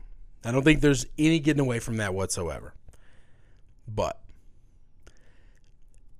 those receivers are big and they're good. They haven't been covered by DBs nearly as good as LSU. I do agree with that. This is the reason Tua doesn't get sacked is because his receivers are open so quickly. Even teams that can rush the passer don't have time to get there because they're just wide open, and they're wide open immediately. I don't think that's going to be the case. Now, without Wyatt in there, that hurts the pass rush a lot because he does, when he blitzes, he gets home. I mean, there's a reason he's one of the best defensive players in the country, if not the best defensive player in the country. Yeah. I will tell you this. I really believe it with all my heart. If it is close in the second half when he comes back, I think that place is going to be insane. I think when he comes out on the field in the second half. I think if you're not up by more than 2 touchdowns in the second half, I think we can win the game. Yeah. I think this needs to be one of those situations for Alabama where you get up early and Tua doesn't play the fourth quarter. But if you don't have that situation and you're not running away with it, I think this Alabama team hasn't been hit in the mouth by anybody. And while it's really easy to look good, all these games when you just push anybody around as much as you want, we offensively, not the greatest team in the world, light years better than Arkansas. Arkansas puts up 31 on y'all. Yeah. If you let LSU put up 31, I think we can win the game. I think you're probably right.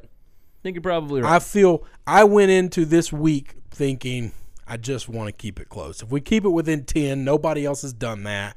I would love to say they don't beat us by double digits, and maybe that's even room to like get into the playoff for that 4th spot because nobody else is going to have that on the resume. And the more the week goes on, I just see there's not flaws in Alabama. It's just I can see that you haven't played anybody. Louisville, everybody puts up 50 against the Louisville. Strength of schedule. Alabama's number 66. LSU's strength of schedule is number 1. Number 1. Yep. Uno momento, por favor. One moment, please. There is no one else in the list. Like number 2, 3, 4, 5, and 6 can add all their strength of schedules up, and it's not LSU right now. Agreed. We're battle tested. I love that. And like I said, now Alabama could come out first play of the game, third play of the game, score a touchdown like they usually do, 60-yard bomb, and break our backs quick. That might happen. I'm just going to say, if it's close going into halftime, when you come out after halftime, it doesn't matter who gets the ball first. That place is going to be more electric, than any other place I've ever seen. I am prepared for that. Yeah, I am too. So yeah, I think it's going to be a fun game. We're gonna figure out exactly what Alabama is. We're gonna figure out exactly what LSU is. I don't know that we are in that sense. If Alabama beats them by 15, did we learn anything about LSU? I think it justified like where they are. You still think they're a top 5 team in the country? Now they won't be ranked that obviously. They'll have to fall behind some of those one-loss teams. I think LSU is a top 10 team. Yeah, like I do too, and I don't know that anything. And I think they can beat any other top 10 team. I don't think there's any outcome that would make them not be a top 10 team when it's done. Well, I think if Alabama goes out and hammers them by like 5 touchdowns or something, I don't see that happening. I don't think it's going to happen either. I mean, yeah, if LSU beats y'all by 3-4 touchdowns, are you out of the playoff race? I mean, it's just done. You can't come back from that. I think if Alabama gets beat the way that Ohio State got beat, but nobody really sees that because Ohio State's a dog team. Yeah, agreed. That's still a top 10 team according to the playoff committee. But Dog anyway, team. That's what I said. I stand by it. we spent forever on Alabama LSU. We should have. This is the biggest game in the biggest country. game. Not of the season, not just of the weekend, of the season. The other big game that's also on CBS. Sorry, Kentucky. We took all your glory. Georgia minus 9.5 at Kentucky, Commonwealth Stadium in Lexington, Kentucky. The over-under's 43.5. Saturday, 2:30 p.m. on CBS. So CBS got some good matchups. CBS ratings. The advertising dollars. What do you think it's going to cost to get some play there this weekend? It's millions and millions and millions of dollars. It's crazy. I would bet it's So, pretty pricey for this the weekend. majority of the college football country is going to just flip it on to CBS Yes, and then leave it. This is one of those situations where the SEC is king, and what's weird is you don't even expect. Like, we got a Kentucky team you weren't even planning on before the season started, and you're like, man, no idea. We're making money off these guys. The metrics have Georgia minus 9.4, so the number is 10. The number is right now it's 9.5. Okay, right now it's well, 9.5. I saw it at 10 before we made picks. This is one of my gambling picks. I'll give you some of my look. Georgia is 2-3 against the spread. Their last 5 as a road favorite. Kentucky 6-4 and 5-5 straight up in their last 10 as an underdog. Look, Kentucky's got a hell of a run defense. If Georgia cannot run the football and you leave it completely up to Jake Fromm, the other side of this is if Kentucky doesn't turn the football over, I don't know that Georgia can generate enough points to cover the line, right? Like, they hadn't really done that this year. Like, look at it, even Missouri, like the Missouri game. You're right. I lost money on that. Look at the Florida game. Yep. The Florida game, same thing. If Felipe Franks does not turn the football over, if they're not dropping the ball all over the place. But that's what Franks does, though. Like, you kind of got to build that into what you're thinking. I understand that, but at the same time, he didn't do it against LSU, and he had started doing really well. Right. So that's the game of his life. Yeah. I mean, it really is the game of his life. Yeah, it absolutely was, and he still wasn't even that good. No, he just didn't turn the ball. He just didn't make the mistakes. And that's the thing. If Kentucky will not make the mistakes, then they will absolutely be in this. So you hinted a little bit towards your gambling picks. Let me ask you a question. I have certain rules in gambling. Sometimes I follow them. Sometimes I ignore my own advice. One of the rules is you never bet on an underdog you don't think can win the game. Do you think they can win the game? I think Kentucky could win the game. Wow. All right. I don't trust this Georgia team. Every week I see Kentucky, and I say, I want to give them props. I want to get behind them. I want to believe in this team. I'm going to bet against them. I'm going to bet against them. Now, I will tell you, last week I bet on them. We made some money, made some dough. And even then, they really probably should have won that game. That was total fluke luck.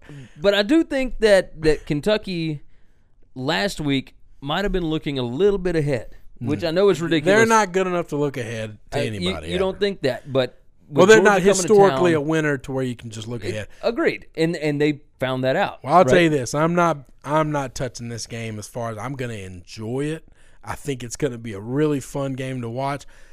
As much as I like to hate on Georgia and I like to make fun of their running backs and all the steroids they take, Holyfield is just a freak of an athlete, man. Yeah, he really is. Like I do want to see this Kentucky run defense against Holyfield. I don't want to see him against Swift.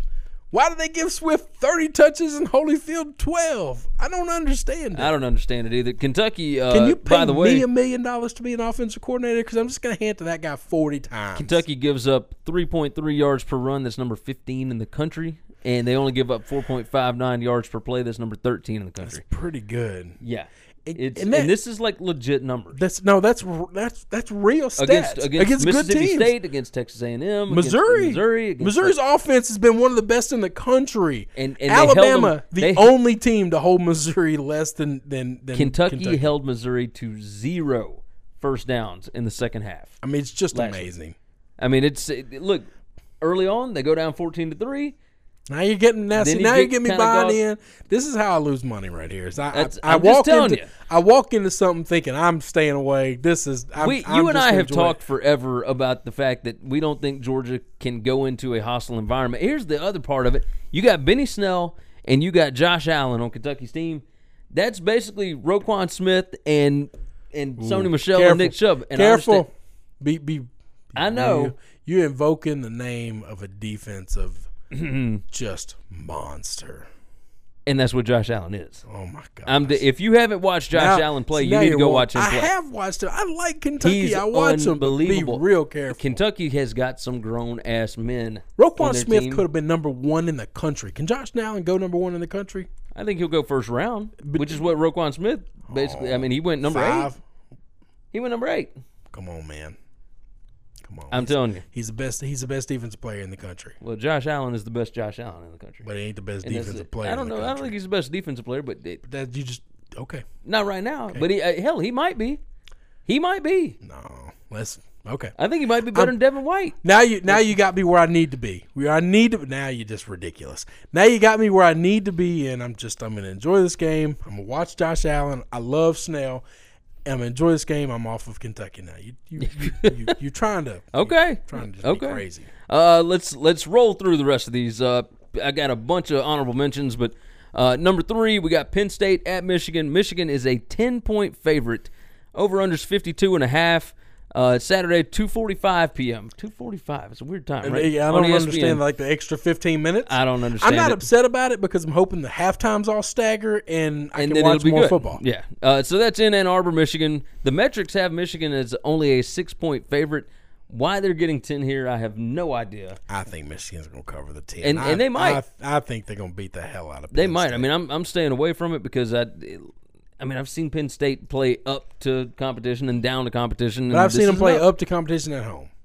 They never play up to competition on the road, ever. They just either go on the road and get beat, or they play down to a bad team and they still win. They just look like crap. You might be right. Number 4, we got West Virginia at Texas. Texas is a 2-point favorite. Over-under is 58. Saturday, 2:30 p.m. on Fox. That's in Austin, Texas. This is in my gambling picks. The metrics have this as a pick 'em. Like, literally, the numbers match up to where the score is tied.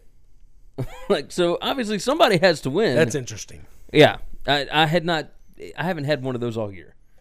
Like, where it's not even like a 0.1 differential. Yep. It is literally dead even. Okay. So, yeah, dead even on here. Is this game in your gambling picks? This game is not in my gambling picks. What do you think of this game? I think Texas is built to beat Big 12 teams, and I think that West Virginia is built to be able to beat Big 12 teams. Texas is not a stereotypical Big 12 team. Okay. So that's where I'm at on that. I think Texas probably win the game after losing at Oklahoma State last week, but we'll see. I don't think Texas's defense is as good as Iowa State's. No. But I do think that their defense is actually really good. Yeah. So I got you. Game number 5, Notre Dame at Northwestern. After this, it kind of falls off. There's interesting matchups, but Notre Dame at Northwestern, over under 53.5. Saturday, 6:15 p.m. ESPN in Evanston, Illinois. This is the one that's competing with Alabama LSU. Yeah, I hate that. Yeah, me I too. was real excited to watch this game. I mean, I'm going to have it on the iPad, but I will say that I'm only giving you one fact, okay? Notre Dame is 1-8 straight up on the road against Power 5 teams in November since 2013. Bam. 1-8. 1-8. The only win was over Pittsburgh in 2015. They've lost every game to USC on the road, every game to Stanford. They lost to Northwestern in 2013. Yeah. So, in good faith to our boys from West Lot, people hear us talk about them. There's some dudes from Northwestern. We like them. You can go download the podcast, Westside Pirates. I tried to help them out with this Wisconsin win. I've been so bad betting all these games last couple weeks. I may have threw a few dollars on Wisconsin, and I'm quite certain that I am the reason that Northwestern pulled that upset off. It wasn't because Hornibrook was out or because Wisconsin fumbled the ball 3 times. The fumbles was me. The fumbles is me. The juju that I put on them, the voodoo that I do to that team was making them do something they have never done historically as a football program. Well, you might need to put some money on Notre Dame this weekend. How about that? Well, I kind of like Notre Dame. What if I want to put some money on Northwestern?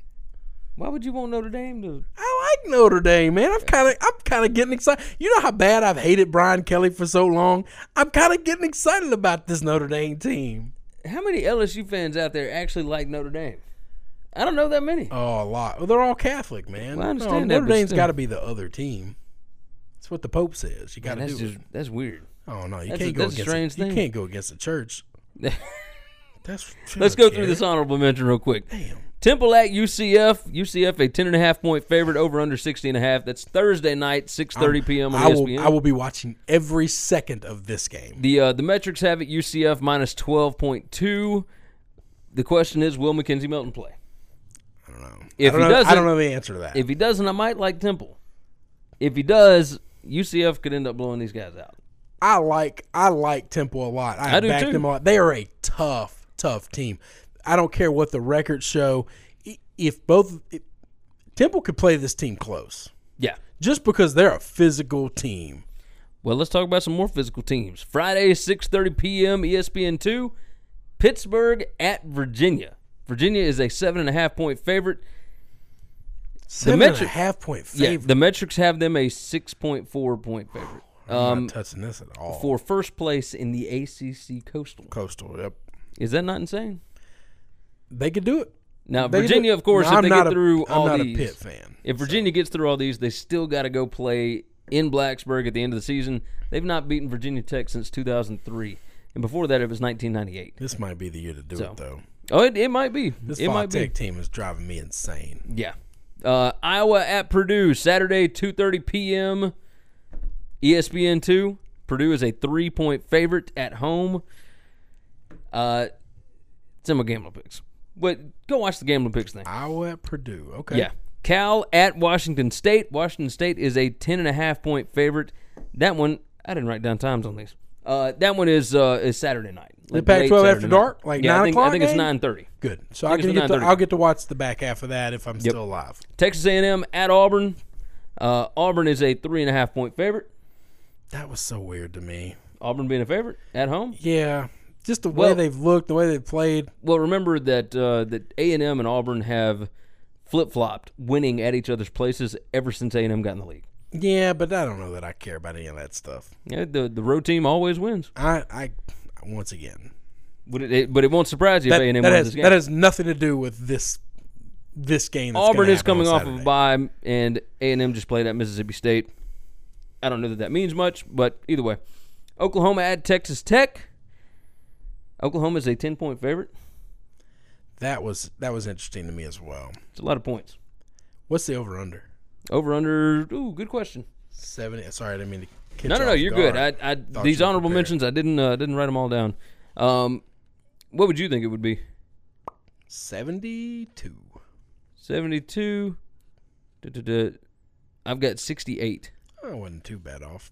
So, yeah, 68. I mean, that's a lot of points. That is a lot of points. Oklahoma's just been putting up points in droves. I know Texas Tech's defense has been a lot better this year, much improved, and their offense can stay on the field a little bit to kind of keep Oklahoma scoring maybe a touchdown.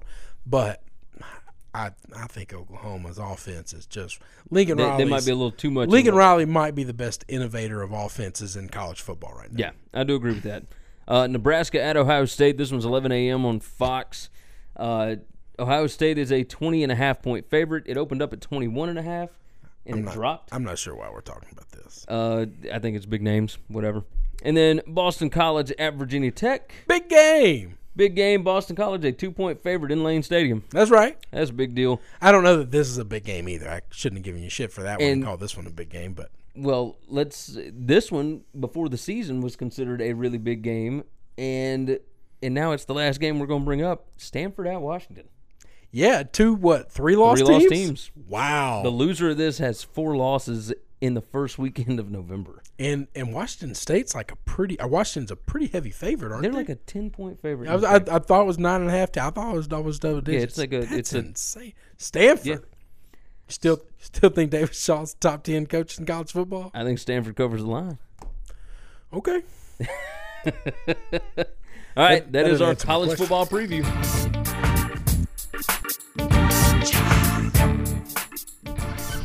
This is the college football gambling picks for week number 10. brought to you by Tunica, Mississippi, the South's premier sports gambling destination. You can find all 6 of their sports books over at tunicatravel.com. They got the Horseshoe, Gold Strike, Sam's Town, First Jackpot, Hollywood Casino, and Fitz Casino. Somebody Good say pot. Gracious, man.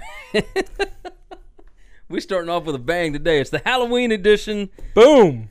Gary dressed up. Yeah, I did. I'm too cool for school, so Gary gave me a cowboy hat. Yeah.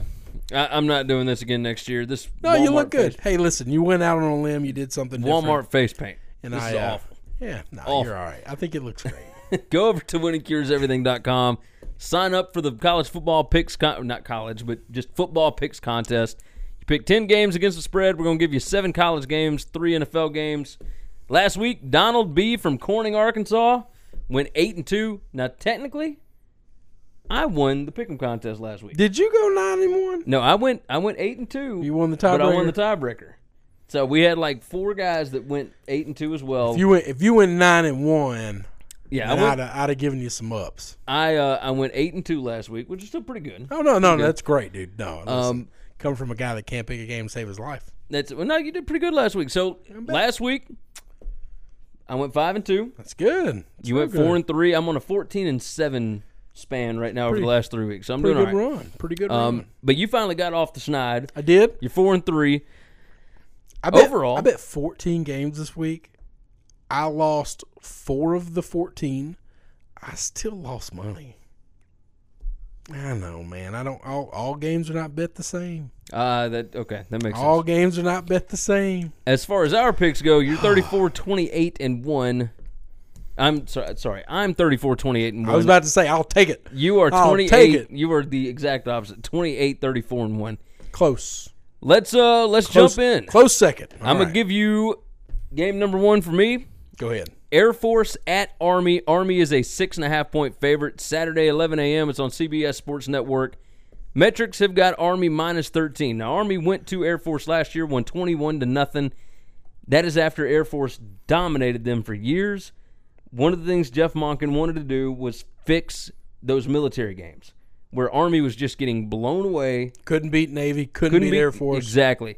And he flipped that thing around, beat them 21-0 last year. This year, Army is 5-1-1 against the spread their last 7 games. Air Force is 2-3-1 against the spread in their last 6 games. The metrics got this 7 points off. I'm going to take it. I got Army minus 6.5. All right. So we don't talk before the game. We don't talk before the podcast. We talk a lot before games. I'm going to go ahead and jump down to the middle of my page. Army minus 6.5. I can't believe we got the same games. We rarely do this. Last week we did it a couple times. Yeah, we had 2 games last week. I guess I'm glad of that. It's probably 2 games I've won. We might have multiple this week. Yeah, I think this Army team is a lot better than they have been. I think you're right. I think they're making a point. We're gonna beat the other academies. And this year, they get Air Force at home. Yeah. They're not going out to Colorado. Nope. And they get them 11 a.m.? Yeah. Oh, early game? That's right. Which is what, 9 a.m. I think Army will handle them. Yeah. I completely agree with that pick. I'm a big fan of it. I like it. And I thought with you, I think, man, this line's short. Yeah, it's real short. Okay. Game number 2, Georgia at Kentucky. I got the Wildcats plus 10, Saturday, 2:30 p.m. on CBS. The metrics have got Georgia minus 9. Still really, really close to that 10 number. I know that. Georgia's 2-3 against the spread. Their last 5 as a road favorite.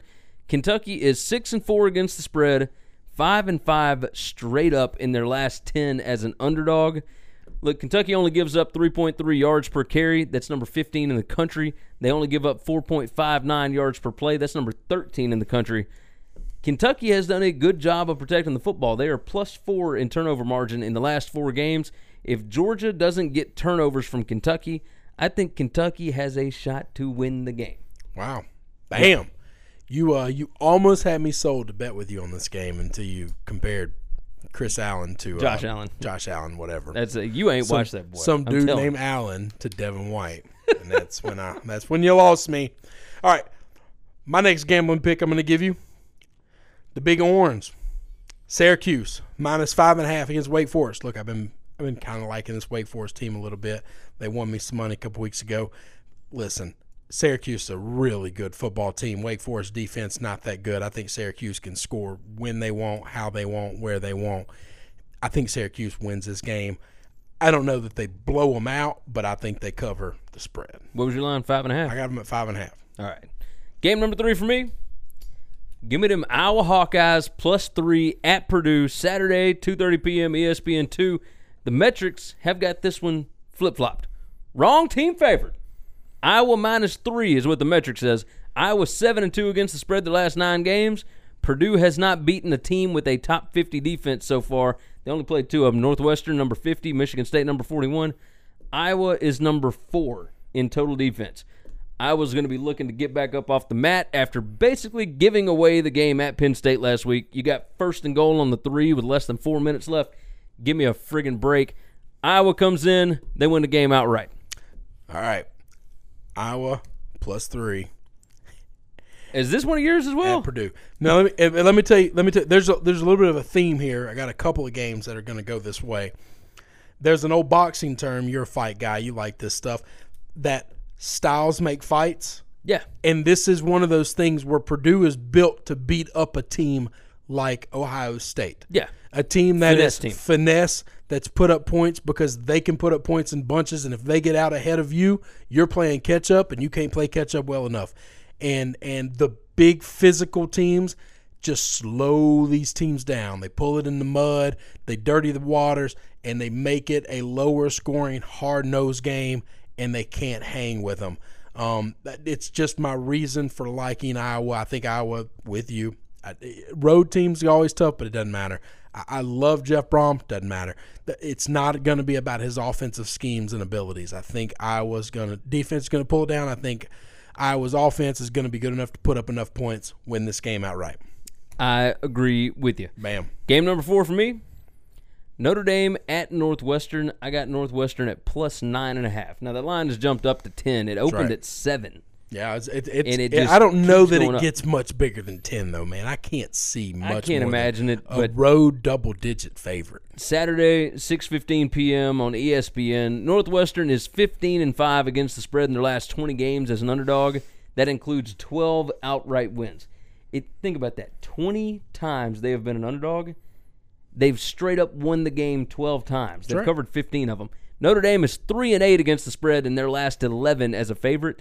The metrics have this Notre Dame -6. It opened at 7. It's been bet up to 10 already.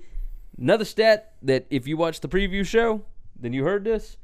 Notre Dame is 1-8 straight up on the road against Power 5 teams in November since 2013. As the season goes on, they tend to wear down. It doesn't matter who the Power 5 team is. They end up getting smoked. The only one of those wins was against Pittsburgh in 2015, 2014, something like that. So, yeah, I think Northwestern has a chance to win the game outright. Like, we know that Pat Fitzgerald does this, right? He plays up to competition. He plays down to competition. You got the number 4 team in the country coming into your house for the first time since the 70s. Like, Notre Dame hadn't been to Evanston since the 70s. Yeah, it's been a while. And Northwestern is looking to put on a show. I got Northwestern +9.5. Once again, styles make fights. Texas. We talked about this a little bit in the pregame show. Preview show. Texas -1.5 at home against West Virginia. West Virginia is a really good offensive team. They are made to beat Big 12 competitions. Teams that it's just a boat race. Just one team's going to score, the other team's going to score. Will Greer, great quarterback. Just want the ball last. You got a chance to win the football game. I don't see that. I think Texas's defense is good enough to slow down West Virginia, to not let them score at will. I think Texas runs a different kind of offense where they keep the ball a lot more ball control, a lot more killing the clock, owning the time of possession. I think Texas wins this game, and I don't know that they run away with it, but I think they can beat them by a touchdown. I mean, I like Texas to kind of beat up on a not as strong West Virginia football team. I like the pick. Game number 5, Fresno State -25 at UNLV. It's a huge line. Doesn't matter to me. Metrics have got Fresno State -27. It's Saturday at 9:30 p.m. It's on CBS Sports Networks. You can watch this along with the Pac-12 After Dark and all that stuff. Fresno is 22-4-1 against the spread in their last 27 regular season games. UNLV is 2-7 against the spread in their last 9 games as a home underdog. Fresno, number 15 in total defense, number 4 in scoring defense. Look, they did it to Hawaii last week. They're going to do it to UNLV this week. They are going to steamroll this bunch. Jeff Tedford, he's auditioning for other gigs, in my opinion. I think he wants to keep this train rolling, and it turns out boosters like you a little more if you cover the spread every week. Oh, yeah. So, look, 25 may sound like a lot. Look, not when the metrics got you by 4 touchdowns. Next, staying home. Well, it's a road game, but it's our Memphis Tigers. -13 at East Carolina. Look, I know Memphis hasn't looked great going on the road this season, but that's because they've played some decent teams on the road. Okay, they played Navy and Tulane in the monsoons. No, I guess Tulane wasn't a monsoon; it was just rain. Yeah, they went on the road. They played Missouri, pretty good football team. Yeah, they're going to East Carolina. East Carolina is not a good football team. Everybody that's played them except for UNC has just had their way with them. I think Memphis is going to have their way with them. I think Memphis is going to score and score and score any time they want. I think they beat them by 2 touchdowns. They cover the 13. Take the Memphis Tigers. Lay all the points. Not afraid at all. I can get down with it. Game number 6 for me. So we got, 4 games left? I got 2 games left. Yeah, I got 2 and you got 2. Okay, so 4. Cal at Washington State. I got the Cougars -10 and a half. That's a lot of points. Saturday, 9:45 p.m. ESPN. The metrics have got Washington State -15 here. Washington State is number 12 in scoring offense. They're averaging over 40 a game. Cal is number 100 in scoring offense. They are averaging 24.9.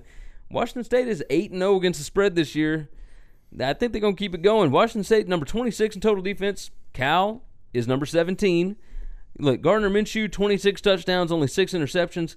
Cal needs turnovers to keep this close. I don't think Minshew gives it to him. No, I'm with you. I think Washington State rolls all over Cal. I definitely think Vegas sees that they're 8-0 against the spread, and they're just trying to make that number bigger and bigger and bigger. And they ain't made it big enough yet. Wow, okay. Next game, I'm going. So, I got this saying, you ride a Tushy Bucks or you don't ride at all. Me and Justin Fuente and the Virginia Tech Hokies I don't know why you keep doing this to have had this relationship where I'm giving everything and they not giving nothing. So you know what? I'm out. Give me the Boston College. Give me Boston College -2.5 against West Virginia. They're at Tech. They got to go into Blacksburg. I don't know that I care. Well, Lane Stadium is not exactly as spooky as it used to be. Not with this team, with this defense. I might get burned, okay? If I get burned, damn. I get burned. That's fine. But I'm done betting on this team until they can show they know how to show up for games. Man, they have been a dog. Yeah, they so I'm going to start betting against your ass. All right, game number 7. Utah State -18 at Hawaii.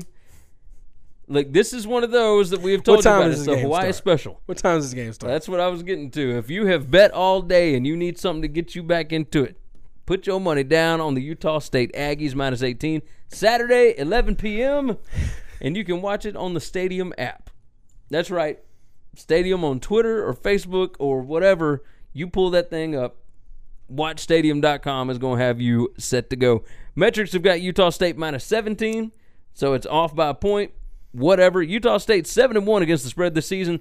Hawaii is 1-6-1 against the spread in their last 8.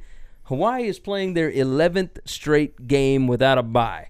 They got housed last week at Fresno State 50-20. I think Utah State is about as good as Fresno State.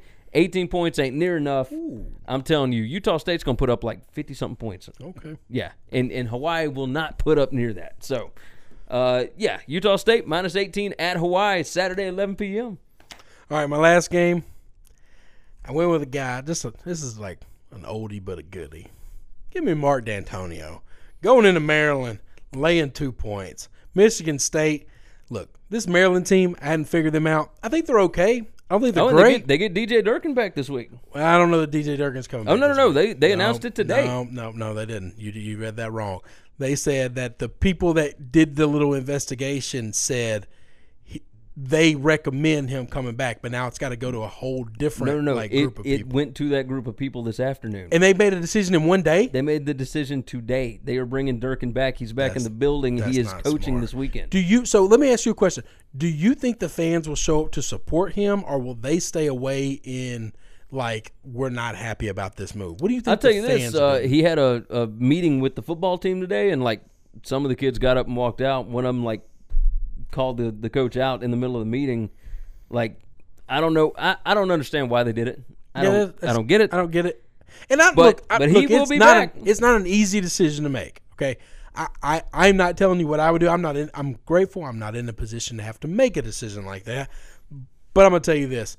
I think there's chaos going on. I knew about the move to recommend him, and then it went to this other group.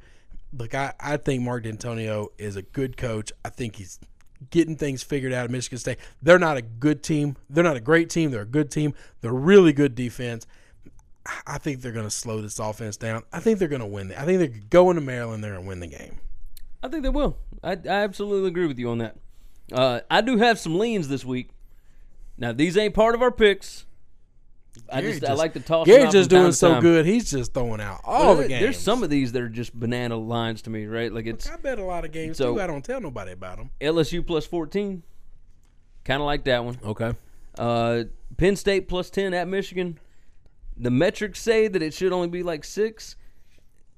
Yeah, I mean, I could see where Michigan would cover this. Okay. I think double digits in a game like that might be a little much, but it could be because, I don't know, I'm trying to talk myself into Michigan covering this by more than 10. I thought you were talking yourself into Penn State. Well, no, I'd already talked myself into Penn State. Now I'm trying to talk the other way around since you said something earlier. Okay. Stanford plus 10 at Washington. Washington just got beat 12-10 by Cal. And I understand it's in Seattle, but either way, Stanford plus 10. Stanford doesn't really have bad losses. They lost to Utah. They lost to Notre Dame. But they get blown out by good teams. I don't think Washington's a good team. Yeah, they lost to Washington State. And then finally, Georgia Southern minus 7.5 at Louisiana Monroe. They should win this game a lot bigger than that. Something's a little fishy about that home line. But either way, who are you on? What are you leaning? I'm going to lean a little bit Georgia Southern minus 7.5. But you think it's fishy? I think it's fishy, but I'm still going to do it. But you're going to lean into the fish. I lean into the fish every week, man. Happy Halloween, guys. Oh, are we supposed to do a rundown? Nah. You just don't want to. Not this week.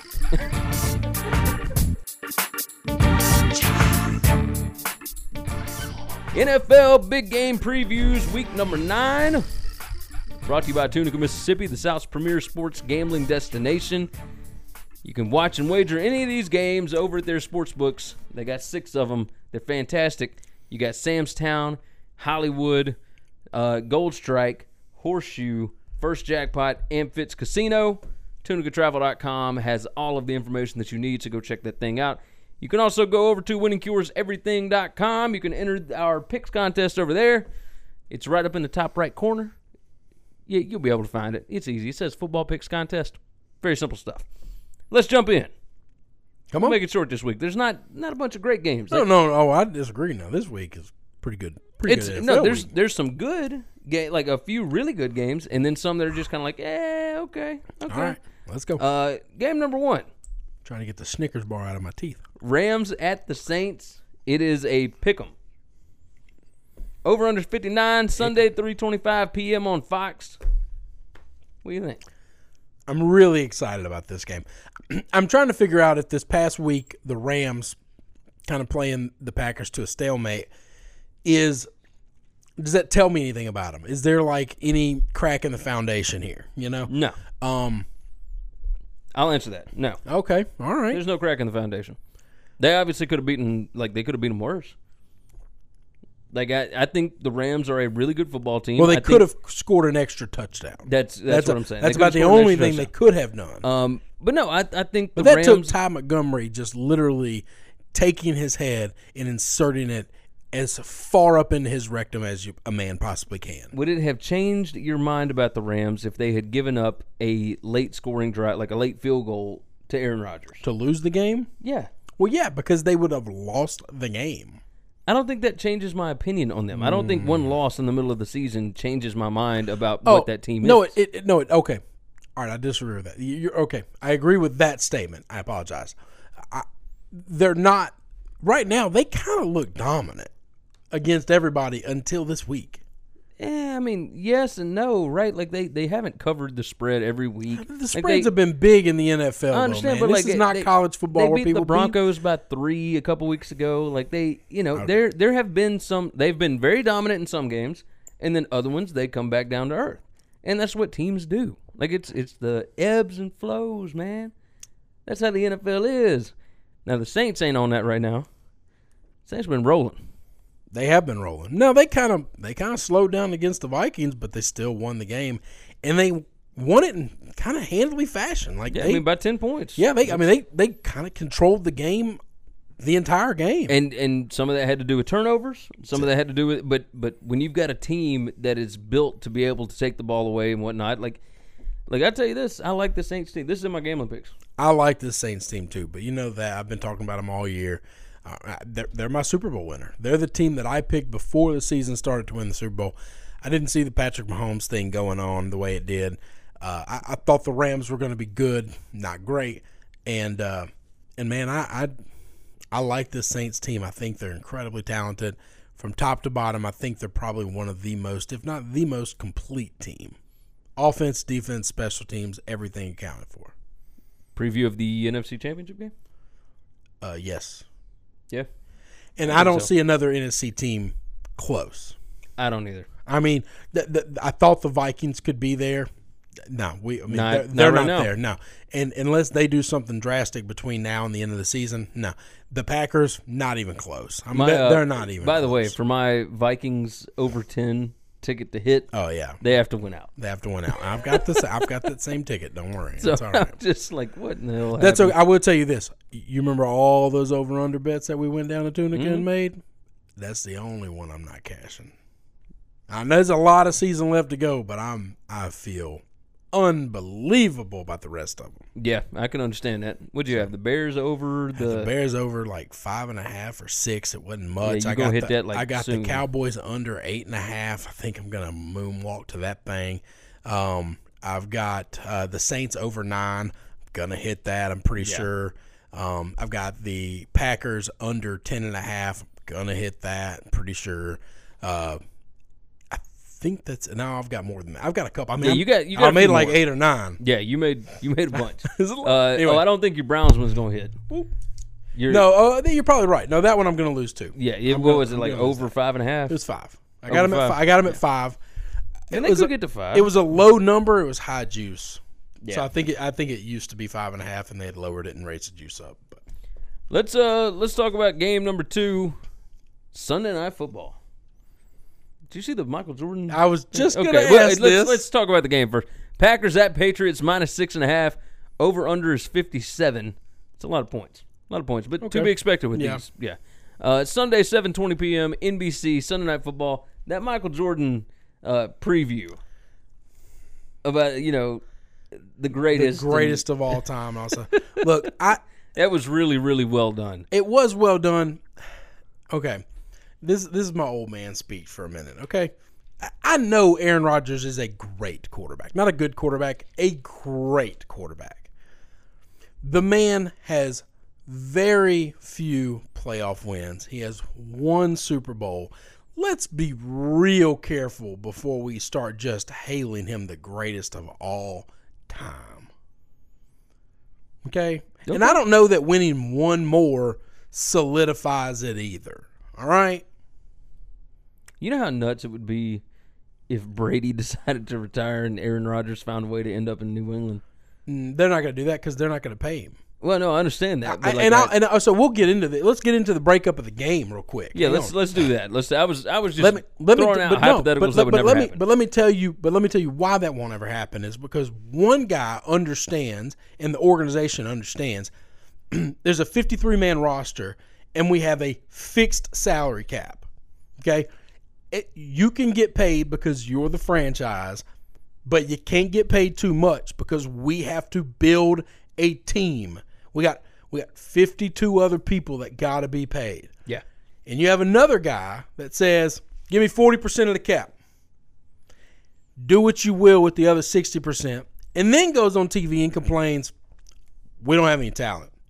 Why aren't there any players around me? Well, you know what?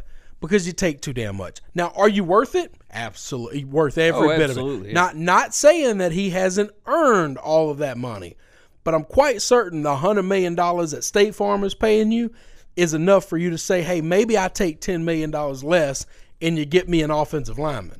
Maybe I take another $5 million and you help bump the pass rush or get a DB that's worth it. Oh, maybe we can keep the guy that we drafted in Ha-Ha Clinton-Dix. It's pretty damn good. Yeah. Or we can just trade him away because we're not going to re-sign him because that's what we do in Green Bay. Yeah. When you know that your season's pretty much shot. We pay one guy a lot of money, and then we just try to figure it out with everybody else. Interesting thing about this, the Patriots, if you watch, I know you watched them on Monday night. I did. They are I feel like the only team in the NFL that takes what players are good at and puts them in a position to be successful with whatever that is. Correct. Right? So, like, Cordarrelle Patterson was not a standout wide receiver. Like, people wanted him to be. He did really well his first year in Minnesota. Tried so hard to make him that. But they found out he's a pretty good special teams player. He doesn't run routes, which kind of hurts if you're going to play wide receiver. Good special teams player. That's tough. And it turns out, like, he's kind of difficult to tackle when you hand him the football. He ain't going to run a route if you just hand it to him. Get him in open field. And the Patriots found out, okay, well, nobody else wants him because he can't really run routes well. We'll take him for a bag of chips. Yeah, and we'll figure out what he's good at and let him do that. That's right. Like, instead of worrying about what he can't do, the Patriots figured out what he can do. And it's the same thing with every player on their roster. Well, and it's not just they're going to do that for them. They're also going to build a game plan against every team differently. Yeah. They're the only team that doesn't say, well, we play this way and we're going to force you to our will. No, they don't. They're going to say, what do you suck at? Hey, let's do that. Hey, this team can't cover the run. The Chiefs, they can't stop. They can't stop you on defense. So we're just going to score. We're going to score points. That's it. We're not going to punt. Guess what? They didn't punt the whole game. They scored on every possession and they won the game. That's how you beat a team with really high explosive offense. Can't stop nobody. You play great defense. We're going to get ball control. We're going to keep the ball. We're going to not do anything risky. We're not going to turn it over. We're going to kick field goals. We're going to win the game. Every week the game plan is completely different. They're the only team in the league that does that stuff. The Packers, look, the over-under is 57 here. I could easily see this going over. I could see this as a 35-31 kind of ball game. I have no idea what to expect. It would not shock me if the Patriots come out and try to make this a 14-21 ball game. I mean, I could see them try and make it that. Yeah, but I also think that they understand, like, you can play really good defense against Aaron Rodgers, and he will still score on you. But he does all that crap in the fourth quarter. So if he's got 9 points and he's got to get 2 touchdowns to catch you, all right, now we're like 17, 21, 27, whatever. Yeah. Like, he's not getting a ton, though. 27 is a little much, but. I mean, they scored it against the Rams. So, and I think the Rams got a better defense than the Patriots. So, either way, the 6.5 here, I hate the hook. Like, I hate the hook right here. But, I mean, if I was going to bet the game, and I'm not. I'm staying away. I'm just going to enjoy it. I would take the Patriots minus 6.5. I don't think this Packers team is very good. I don't know where you saw that line. I checked it before I came on, and it was 5.5. It was already down to it opened at 7. I literally checked it before we started recording, before you got here. It was the MGM line. Wow, 5.5. It's gone down. People are loading up on the Packers, baby. People love Aaron Rodgers. Just keep crapping on Tom Brady. People love Aaron Rodgers. I don't know. This 41-year-old feisty, shisty guy. Come on now. If it's 5.5, absolutely, I'm rolling with the Patriots. If everybody's betting on the Packers to drive that number down, yeah, I'm betting on them even more. Game number 3, Steelers at the Ravens. Ravens a 3-point favorite, over under 47.5. Sunday, 12 p.m. CBS. Ravens are on a bit of a slide here. This line stinks like shit. Yeah, it really does. I make these lines up in my head before I check them. I thought the Steelers were going to be favored 1.5, 2, close to a pick 'em. They're on the road, but this is a divisional team. They play each other really tough. When I saw it was a 3-point line the other way, I thought, whoa, I don't usually miss it that bad. I think it's a mistake. I think this is in my gambling picks. Home field advantage means a lot most of the times. Not with these. Not in divisions where these teams just really play each other every year. They've been doing it forever. And the Ravens beat up on the Steelers earlier in the year. And it's kind of like it's the revenge game. Both of these teams are completely different today than they were then. Yeah. Just insane to me. Insane to me as well. The Steelers are playing a lot better. Game number 4, Falcons at the Redskins. Redskins minus 1.5. Over under 47.5. It's Sunday, 12 p.m. on Fox. The Redskins are 6-2. They're 6-2, man. 6-2. And the Falcons here, you remember they opened up 1-4. Yeah. They won 2 straight. They're 3-4. If they can get this win, that puts them at 500. Mount 500. 500, middle of the year. They got a shot at the playoffs at that point. Because the back half of the schedule is a little bit more reasonable. They got road games, but it's more reasonable than the front half was. So, I don't know. I think it's interesting because the Falcons have played significantly better. But the Redskins, at the same time, if this turns into any kind of a shootout, the Redskins are in serious trouble. They have. But the Redskins hadn't allowed anybody to play them in a shootout all year. This defense is really, really good. But I don't know that they've really played an explosive offense. When you look at the teams they've played. Okay. So, you see what I'm saying here. So, right. This will be an interesting game stylistically. Do you think this defense for the Falcons is actually going to this is one of those games where the Redskins should just be able to ball control the hell out of it. They should hold the ball for 40 minutes. Yeah. They should. They should never go out of bounds and just get 6 yards of play, 9 yards of play, 8 yards of play. Just beat them to death. Kick field goals if you have to. No one cares. Just keep the other team on the field because this defense is garbage. This is the week that the Redskins are supposed to not cover. But they've kind of stopped doing that though. This year they've stopped doing that. Over the last 3 weeks. That's right. They've won 3 weeks in a row. They've never done that before. Had the Cowboys not screwed it up, then. The Redskins had a lot to do with that screw it up though. They controlled a lot of that game. I'm not talking about the very end where they have to try the 52-yard field goal instead of a 47-yarder. And the Redskins screwed up missed the field goal before that. Just a lot of things crazy happened. Agreed. I don't know. I like this. You know what? I'm not even going to tell you. This is my game of picks. Okay. And so, game number 5, Chargers at the Seahawks. Now, you wouldn't think that this is an interesting game. It's sneaky good. It's a sneaky good game. It's Seahawks minus 1.5. The over-under is 47.5. Again, that's 3 straight games at 47.5. Sunday, 3:05 p.m. on CBS. This is a fun game. Yeah, I'm pretty excited about this game. The Chargers coming off a bye week. The Seahawks off a big win at Detroit. Correct. Seattle is 5-3 right now. I'm about to say I was not expecting them to be that good this year. Me either. And kind of an offensive explosion. Who are they throwing the ball to? Who's running the ball? I don't even know. I can't tell you. That offensive line was supposed to be one of the worst in the league. And Russell Wilson found a way to run the ball. Russell Wilson had a comment today. He said, "I'm out there cooking steaks. I can do whatever I want in the backfield." Yeah. Hang on, wait a minute now. What happened? You're supposed to be one of the worst. You're good. You got a couple of these teams that are supposed to be pretty good, and they're awful. Yeah, chemistry has worked out pretty well. Their 3 losses, they lost by 2 at home to the Rams. They lost by 3 at Denver in the first week of the season. Yep. They lost by 3 at Chicago. No, that's it. That's it. Yeah. So, and they're favored over the Chargers, who we both like. Yep.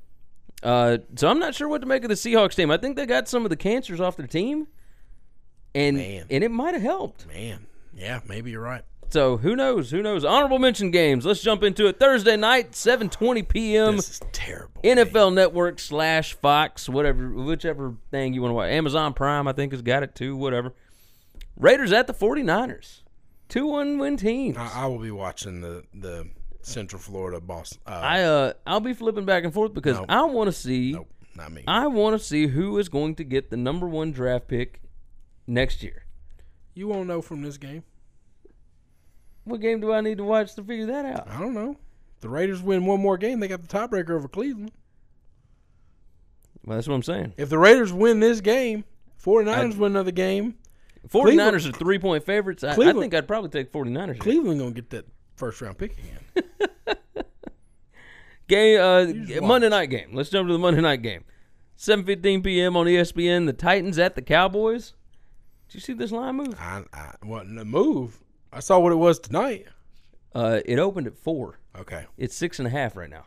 Oh, that makes me feel so much better. Yeah. This is my gambling picks. Is it? Okay. Oh, yeah. Yeah. Go watch the gambling picks segment. Yeah. Hit that subscribe button on YouTube, by the way, if you're doing that. Listen, I got the Titans coming off a bye, and I got the Clapper just hanging out. Yeah. Now, I think they had a bye too, but he was in L.A. goofing off. Man, come on, man. Come on. Texans at the Broncos. Broncos 1.5-point favorites. The Broncos just traded Demaryius Thomas to the Texans. I had this game as a gambling pick. Took it off the board. 3:05 p.m. on CBS. Another one of those West Coast time things. I'm not sure what to make of this because I still don't really trust in the Texans, even though they're on like a 4-game winning streak or 5-game winning streak. I can't figure that out. No, I mean, they've won 5 straight. 5 straight. That doesn't happen bonkers. in the NFL. No, it's bonkers to me, which makes me kind of like the Broncos a little more here.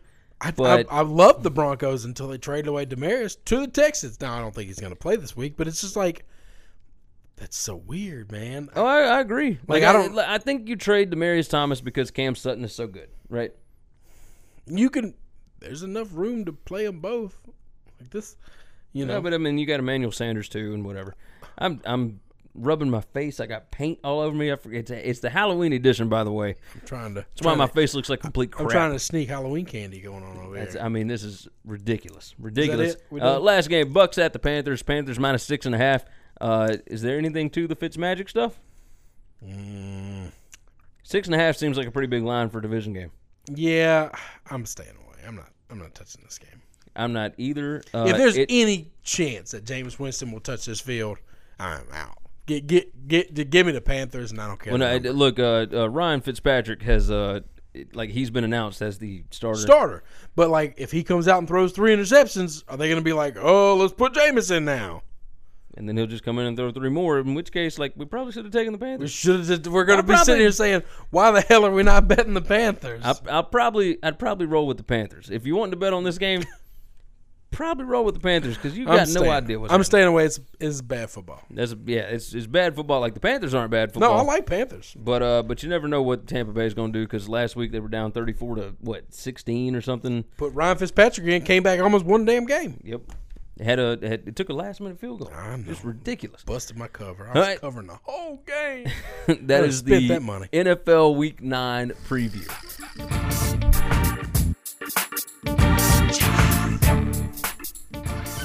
NFL Week 9 gambling picks, the Halloween edition of the show. Final segment of the show. Believe that. All right, so it's brought to you by Tunica, Mississippi, the South's premier sports gambling destination. They got 6 incredible sports books down there at Samstown, Hollywood, First Jackpot, Fitz Casino, Gold Strike, and the Horseshoe. Nailed it. You can go check out all of them over at tunicatravel.com. You can find our picks, our previews, all that wonderful stuff over at winningcureseverything.com. You can also enter the picks contest. You're going to pick 10 games against the spread. You got 7 college, 3 NFL games. Look, we're going to give you the line that we like. You just pick against it, see what you think. Put a tiebreaker in there. Last week, Donald B. from Corning, Arkansas went 8-2. He won technically because I can't win, although I did win the pool last week. But I'm not going to take the prizes from you. Look, with some shenanigans. There ain't no He shenanigans earned it. here. I'm just kidding. I'm just joking. Ain't no No. shenanigans here. By the way, Plenty of integrity. whenever you get the pool, it will have my picks and Chris's picks on that spreadsheet. You don't have to worry about me. So whenever you've done pretty well some weeks. So not last week. Last week you had what, 5 wins? I think. I don't know. Yeah, it was. Yeah, I think you went 5-5 last week. As far as our actual picks go, last week NFL Week 8, we both went 3-2 against the spread. So winning week, not bad. That's right. It did not really help me get back to 500. Not yet. You still got a little bit to go. I'm 18-21-1 on the year. You are 21-16-3. So you were doing pretty well. Had a good NFL season. Let's go on and jump into this. Made You want to money give me on Sunday. You want to give me your game one? Yeah, my game one. The Kansas City Chiefs are coming into Cleveland, and they are minus 9.5, and that is not nearly enough points. Greg Williams, not a great defensive coordinator. Pretty sure he's not going to be a great head coach. Okay. And you got an offensive coordinator that's never called plays. Never called Freddie plays Kitchens. before in her life. I really don't know what we're going to look like. I guess the only thing you can hope for being a Browns fan is sometimes chaos seems to work out. In like, if you're a major underdog, you just disrupt as much as you can disrupt and hope that the ball bounces your way. I don't know. The Chiefs are really good. The Chiefs are probably going to score a lot. This is under 10 points. I have no idea why it's under 10 points, but take the Chiefs. Take all the money in the world and just put it on the Chiefs. I got the same thing. Chiefs minus 9. I got it at 9. It's up to 9.5 now. Yeah. Everything that he just said. I mean, it's Sunday. It's a noon game. Chiefs got to travel to Cleveland. Don't think it matters. Nope. No. This is the Chiefs are 7-1 against the spread so far this year. I make that 7-2. I don't know. They didn't cover last week. I don't know the answer to anything. But they were a 10-point favorite against the Broncos. Whatever. This is not the Broncos. This is a bad organization right now. And they got a chance to fix it, but they ain't going to fix it in a week. So Chiefs minus 9.5. What's your game number 2? Game number 2 is one of the most ridiculous lines I've seen in a while as well. 2 teams coming off a bye. Tennessee Titans, needed a bye. A lot of guys hurt, a lot of guys injured. I got a plus 6.5. This game opened at 4.5. Everybody's betting on the Cowboys. Look, I know the Cowboys play pretty good at home, but come on, man. This Cowboys team is a joke. You think getting Amari Cooper back in there, not back, but in there is going to help you? No. You handed the first-round pick away, so you didn't have to worry about drafting a bust. You just went ahead and took somebody who is a bust. Okay? That's what I got to say about that. He had 2 really good seasons, and then after that, he's been garbage. Okay? I think the Titans going to win this game. Oh, you're going to have some money line action. I'm gonna have some money line action on this game. I like the Titans. Now, I get sucked into our Titans a lot. I buy in a lot to Tennessee. But this is a team that can drag you into the mud, and they were very close in London. Yeah. Against a really good Chargers team. Yeah. I mean, that's a 2-point conversion away from walking away with a W. Yeah, you're right about that. So I like the Titans. I think an extra week to prepare benefits the team that's better coached. And with, 7 games under his belt, I think everybody in the league would say that Vrabel's a better coach than Garrett. Yeah, right now, absolutely. So, game number 2 for me, Falcons at the Redskins. I like the Redskins minus 1.5 at home. Look, it's right before the bye week. That is the craziest shock I've ever heard. I just knew you were going to bet on your Falcons. Nope. I knew it. Here's the deal. You pulled the old okey doke on me. Falcons love it. The Falcons have beaten 2 bad teams in a row. Yep. The Redskins have got a chance to run away with this division. You have to seize these opportunities. You got to take advantage of your home games. It's Sunday at noon. Redskins defense, I think, shuts down the Falcons at least enough to where that they will cover the 1.5. I think this is going to be if you're a well-coached football team in Washington, this has to be your classic ball control, slow the game down, hold the ball, kick field goals, score touchdowns, and just don't let the other team on the field. Yeah. Because their defense is garbage in Atlanta. Exactly. Man, I love that pick, and I knew you were going to take Atlanta. Man, good up on you. My third pick. I think the wrong team is favored here. I got the Chargers plus 1.5 going to Seattle. Okay. I know that Seattle has played well lately, and I know that Seattle looks good. Seattle used to be an impossible place to go up and win, and it's not that anymore. The Chargers never have a home field advantage, so playing on the road does not bother them. I think they're a top 5, top 6 team in the league, man. They're coming off a bye. I know that bye week teams are only like 50-50, so the bye doesn't really matter. I like this Chargers team a lot. If Melvin Gordon is healthy, now I will tell you this, come game time, Melvin Gordon's not playing, be careful. I think that guy's a game changer, though. Yeah, I think he is. He's supposed to be back. He's supposed to, hey, if he's healthy, he's in. I'm in. I'm all in. I like the Chargers. I think they'll win the game. Game number 3 for me, the Lions at the Vikings. I like the Vikings -4 here. Vikings took one on the chin at home against the Saints. Before that, they'd won 3 straight ball games. The Lions did not look right at home against Seattle. I don't think going to Minneapolis fixes that problem. Sunday is 12 p.m. on Fox. Look, this line opened at 7. And I kept looking for any reason why people would be putting their money on the Lions so much that it brought it all the way down to 4. I guess because it's a divisional game, maybe. I mean, that's got to be it. But Vegas, obviously, there was a reason why it was a 7-point line. I think something's fishy here. I'm going to go with the Vikings -4. They just keep bringing this line down, and it's money coming in on the Lions. I had to double-check that. You know, because sometimes, like, more money comes in on the Vikings, and they'll just keep dropping the line. It's not that. It is actually money coming in on the Lions. I guess they expect a bounce back after that loss to Seattle. Look, I was riding with the Lions for a little bit. I actually bet on them last week. Yeah. I'm going against them this week. I like the Vikings to bounce back here after that loss against the Saints. I think they cover the 4 pretty easily. My number 4 game, look, it is not advisable to continue to bet on Brock Osweiler. This will be your number 3 game. 1, 2, 3, 4. Chiefs, Titans, Chargers. I'm sorry. My apologies. Dolphins. I did number 3 last time. -3 at home against the Jets. Look, I know Brock Osweiler isn't great, but I think this Jets team is in a little bit of a trouble here. They're coming on the road. Miami's still going to be a little warm and muggy. They play good at home. Adam Gase, pretty good coach. I think he'll have his team kind of rallied around figuring this offense out. I think Osweiler is going to get better the longer he's in this system with Gase. And I just cannot believe in the Jets right now.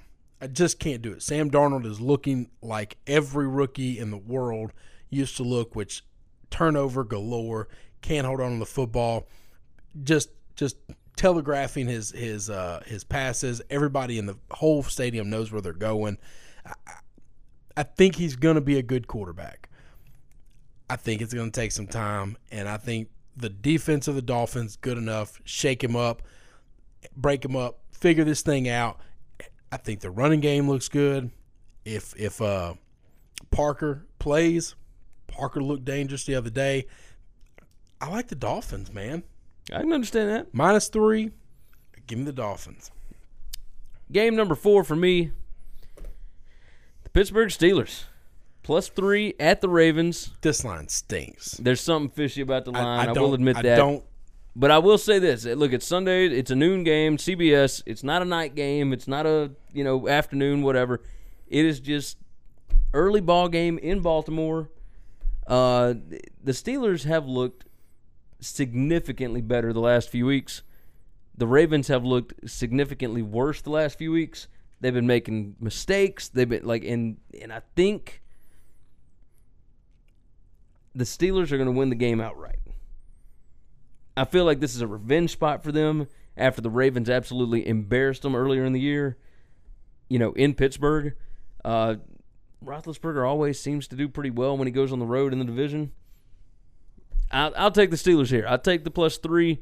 Seems like a lot of points. This line stinks. I agree. And we'll talk about it whenever I lose it. But I just feel like there's something fishy. But here. I That doesn't make could sense to me. not take the Ravens on it. No, God, no. But the Steelers, I'll take that. I'll take that +3.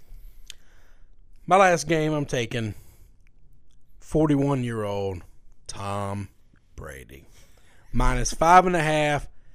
Got this punk named Aaron Rodgers coming into your house. Everyone calling him the GOAT. One championship, couple of playoff wins. Pfft, please. You kidding me? This Patriots team gets up for big games. This is Sunday Night Football. Al Michaels is going to be in the house. Chris Collinsworth. The Patriots are going to put up lots and lots of points. I don't know if Sony Michel will be back. Don't know. Don't care. They'll find somebody to tote the rock. Don't know if Gronk can get free, catch passes. Is his back okay? Don't know. Don't care. Don't care. Somebody's going to catch passes. This defense will make plenty of plays. Aaron Rodgers is going to get loose. He's going to throw some balls way up in the air, and somebody's going to run through and catch them. That's going to happen a couple of times. You can't sustain drives doing that. You can't continue to try and win just pulling balls out your butt. Give me the Patriots. Less than a touchdown at home. They're going to kick their ass. Game number 5, Rams at the Saints. I got the Saints at -1.5 today. Saints are 10-0 against the spread in October the last 3 seasons. I think the streak continues. I think the Rams are ripe for an upset. That game last week, I think they wanted to make sure they got the game at home. I think they understand they are going to lose at some point this season. What better place for that to happen than down in New Orleans? Listen, Right? Louisiana is right this weekend. Yes, absolutely. Okay. You got the Rams coming to town. You got the you Crimson Tide coming to take town. Take down Alabama on Saturday. Take down the Rams on Sunday. Let's not get crazy about the Life Alabama is game good. here. Sunday, everything's going right. 3:25 p.m. on Fox. I like the Saints to win this game, definitely by more than 1.5 points. I look for this to be field goal game, touchdown game. Yeah, I don't think it's gonna be a blowout, but yeah, 1-score game, but 1.5. You're just picking a winner, man. Exactly, and I'm picking the Saints to win this one at home. They'll be happy to be back home after being at the Ravens and at Minneapolis last week. Yeah, they've been on the road. They have some tough road games. Absolutely. All right, we normally do a recap. We ain't doing that this week. Go over to winningcureseverything.com, or you can just rewind the video. Check that bad boy out. We'll see you guys, next week? Next week. Da-da-da. Happy Halloween, everybody. See you guys. It's time for the rundown. Remember, check out winningcureseverything.com. You can give us a like on Facebook, facebook.com/winningcureseverything. You can follow us on Twitter @winningcures. You can follow myself @Gary WCE. You can follow me at Chris B. Giannini, ChrisBGiannini. You can also email the show. That's winningcureseverything@gmail.com. And we now have a voicemail line. That number is 551-226-9899. If you want to call and bash us for talking bad about your favorite team, or praise us, or just tell us about how awesome your team is doing, leave us a voicemail. That number again is 551-226-9899, and we may toss it on the show. Thank you for supporting this show, and until next time, have a good one, guys. Hey, don't forget, subscribe to the Winning Cures Everything podcast on iTunes and make sure you leave a review. For every 25 written 5-star reviews we get on iTunes, we are donating to St. Jude's Children's Hospital and Le Bonheur Children's Hospital in Memphis, Tennessee. So subscribe and review on iTunes, SoundCloud, Google Play, and all your favorite podcast apps. Remember, the Winning Cures Everything podcast.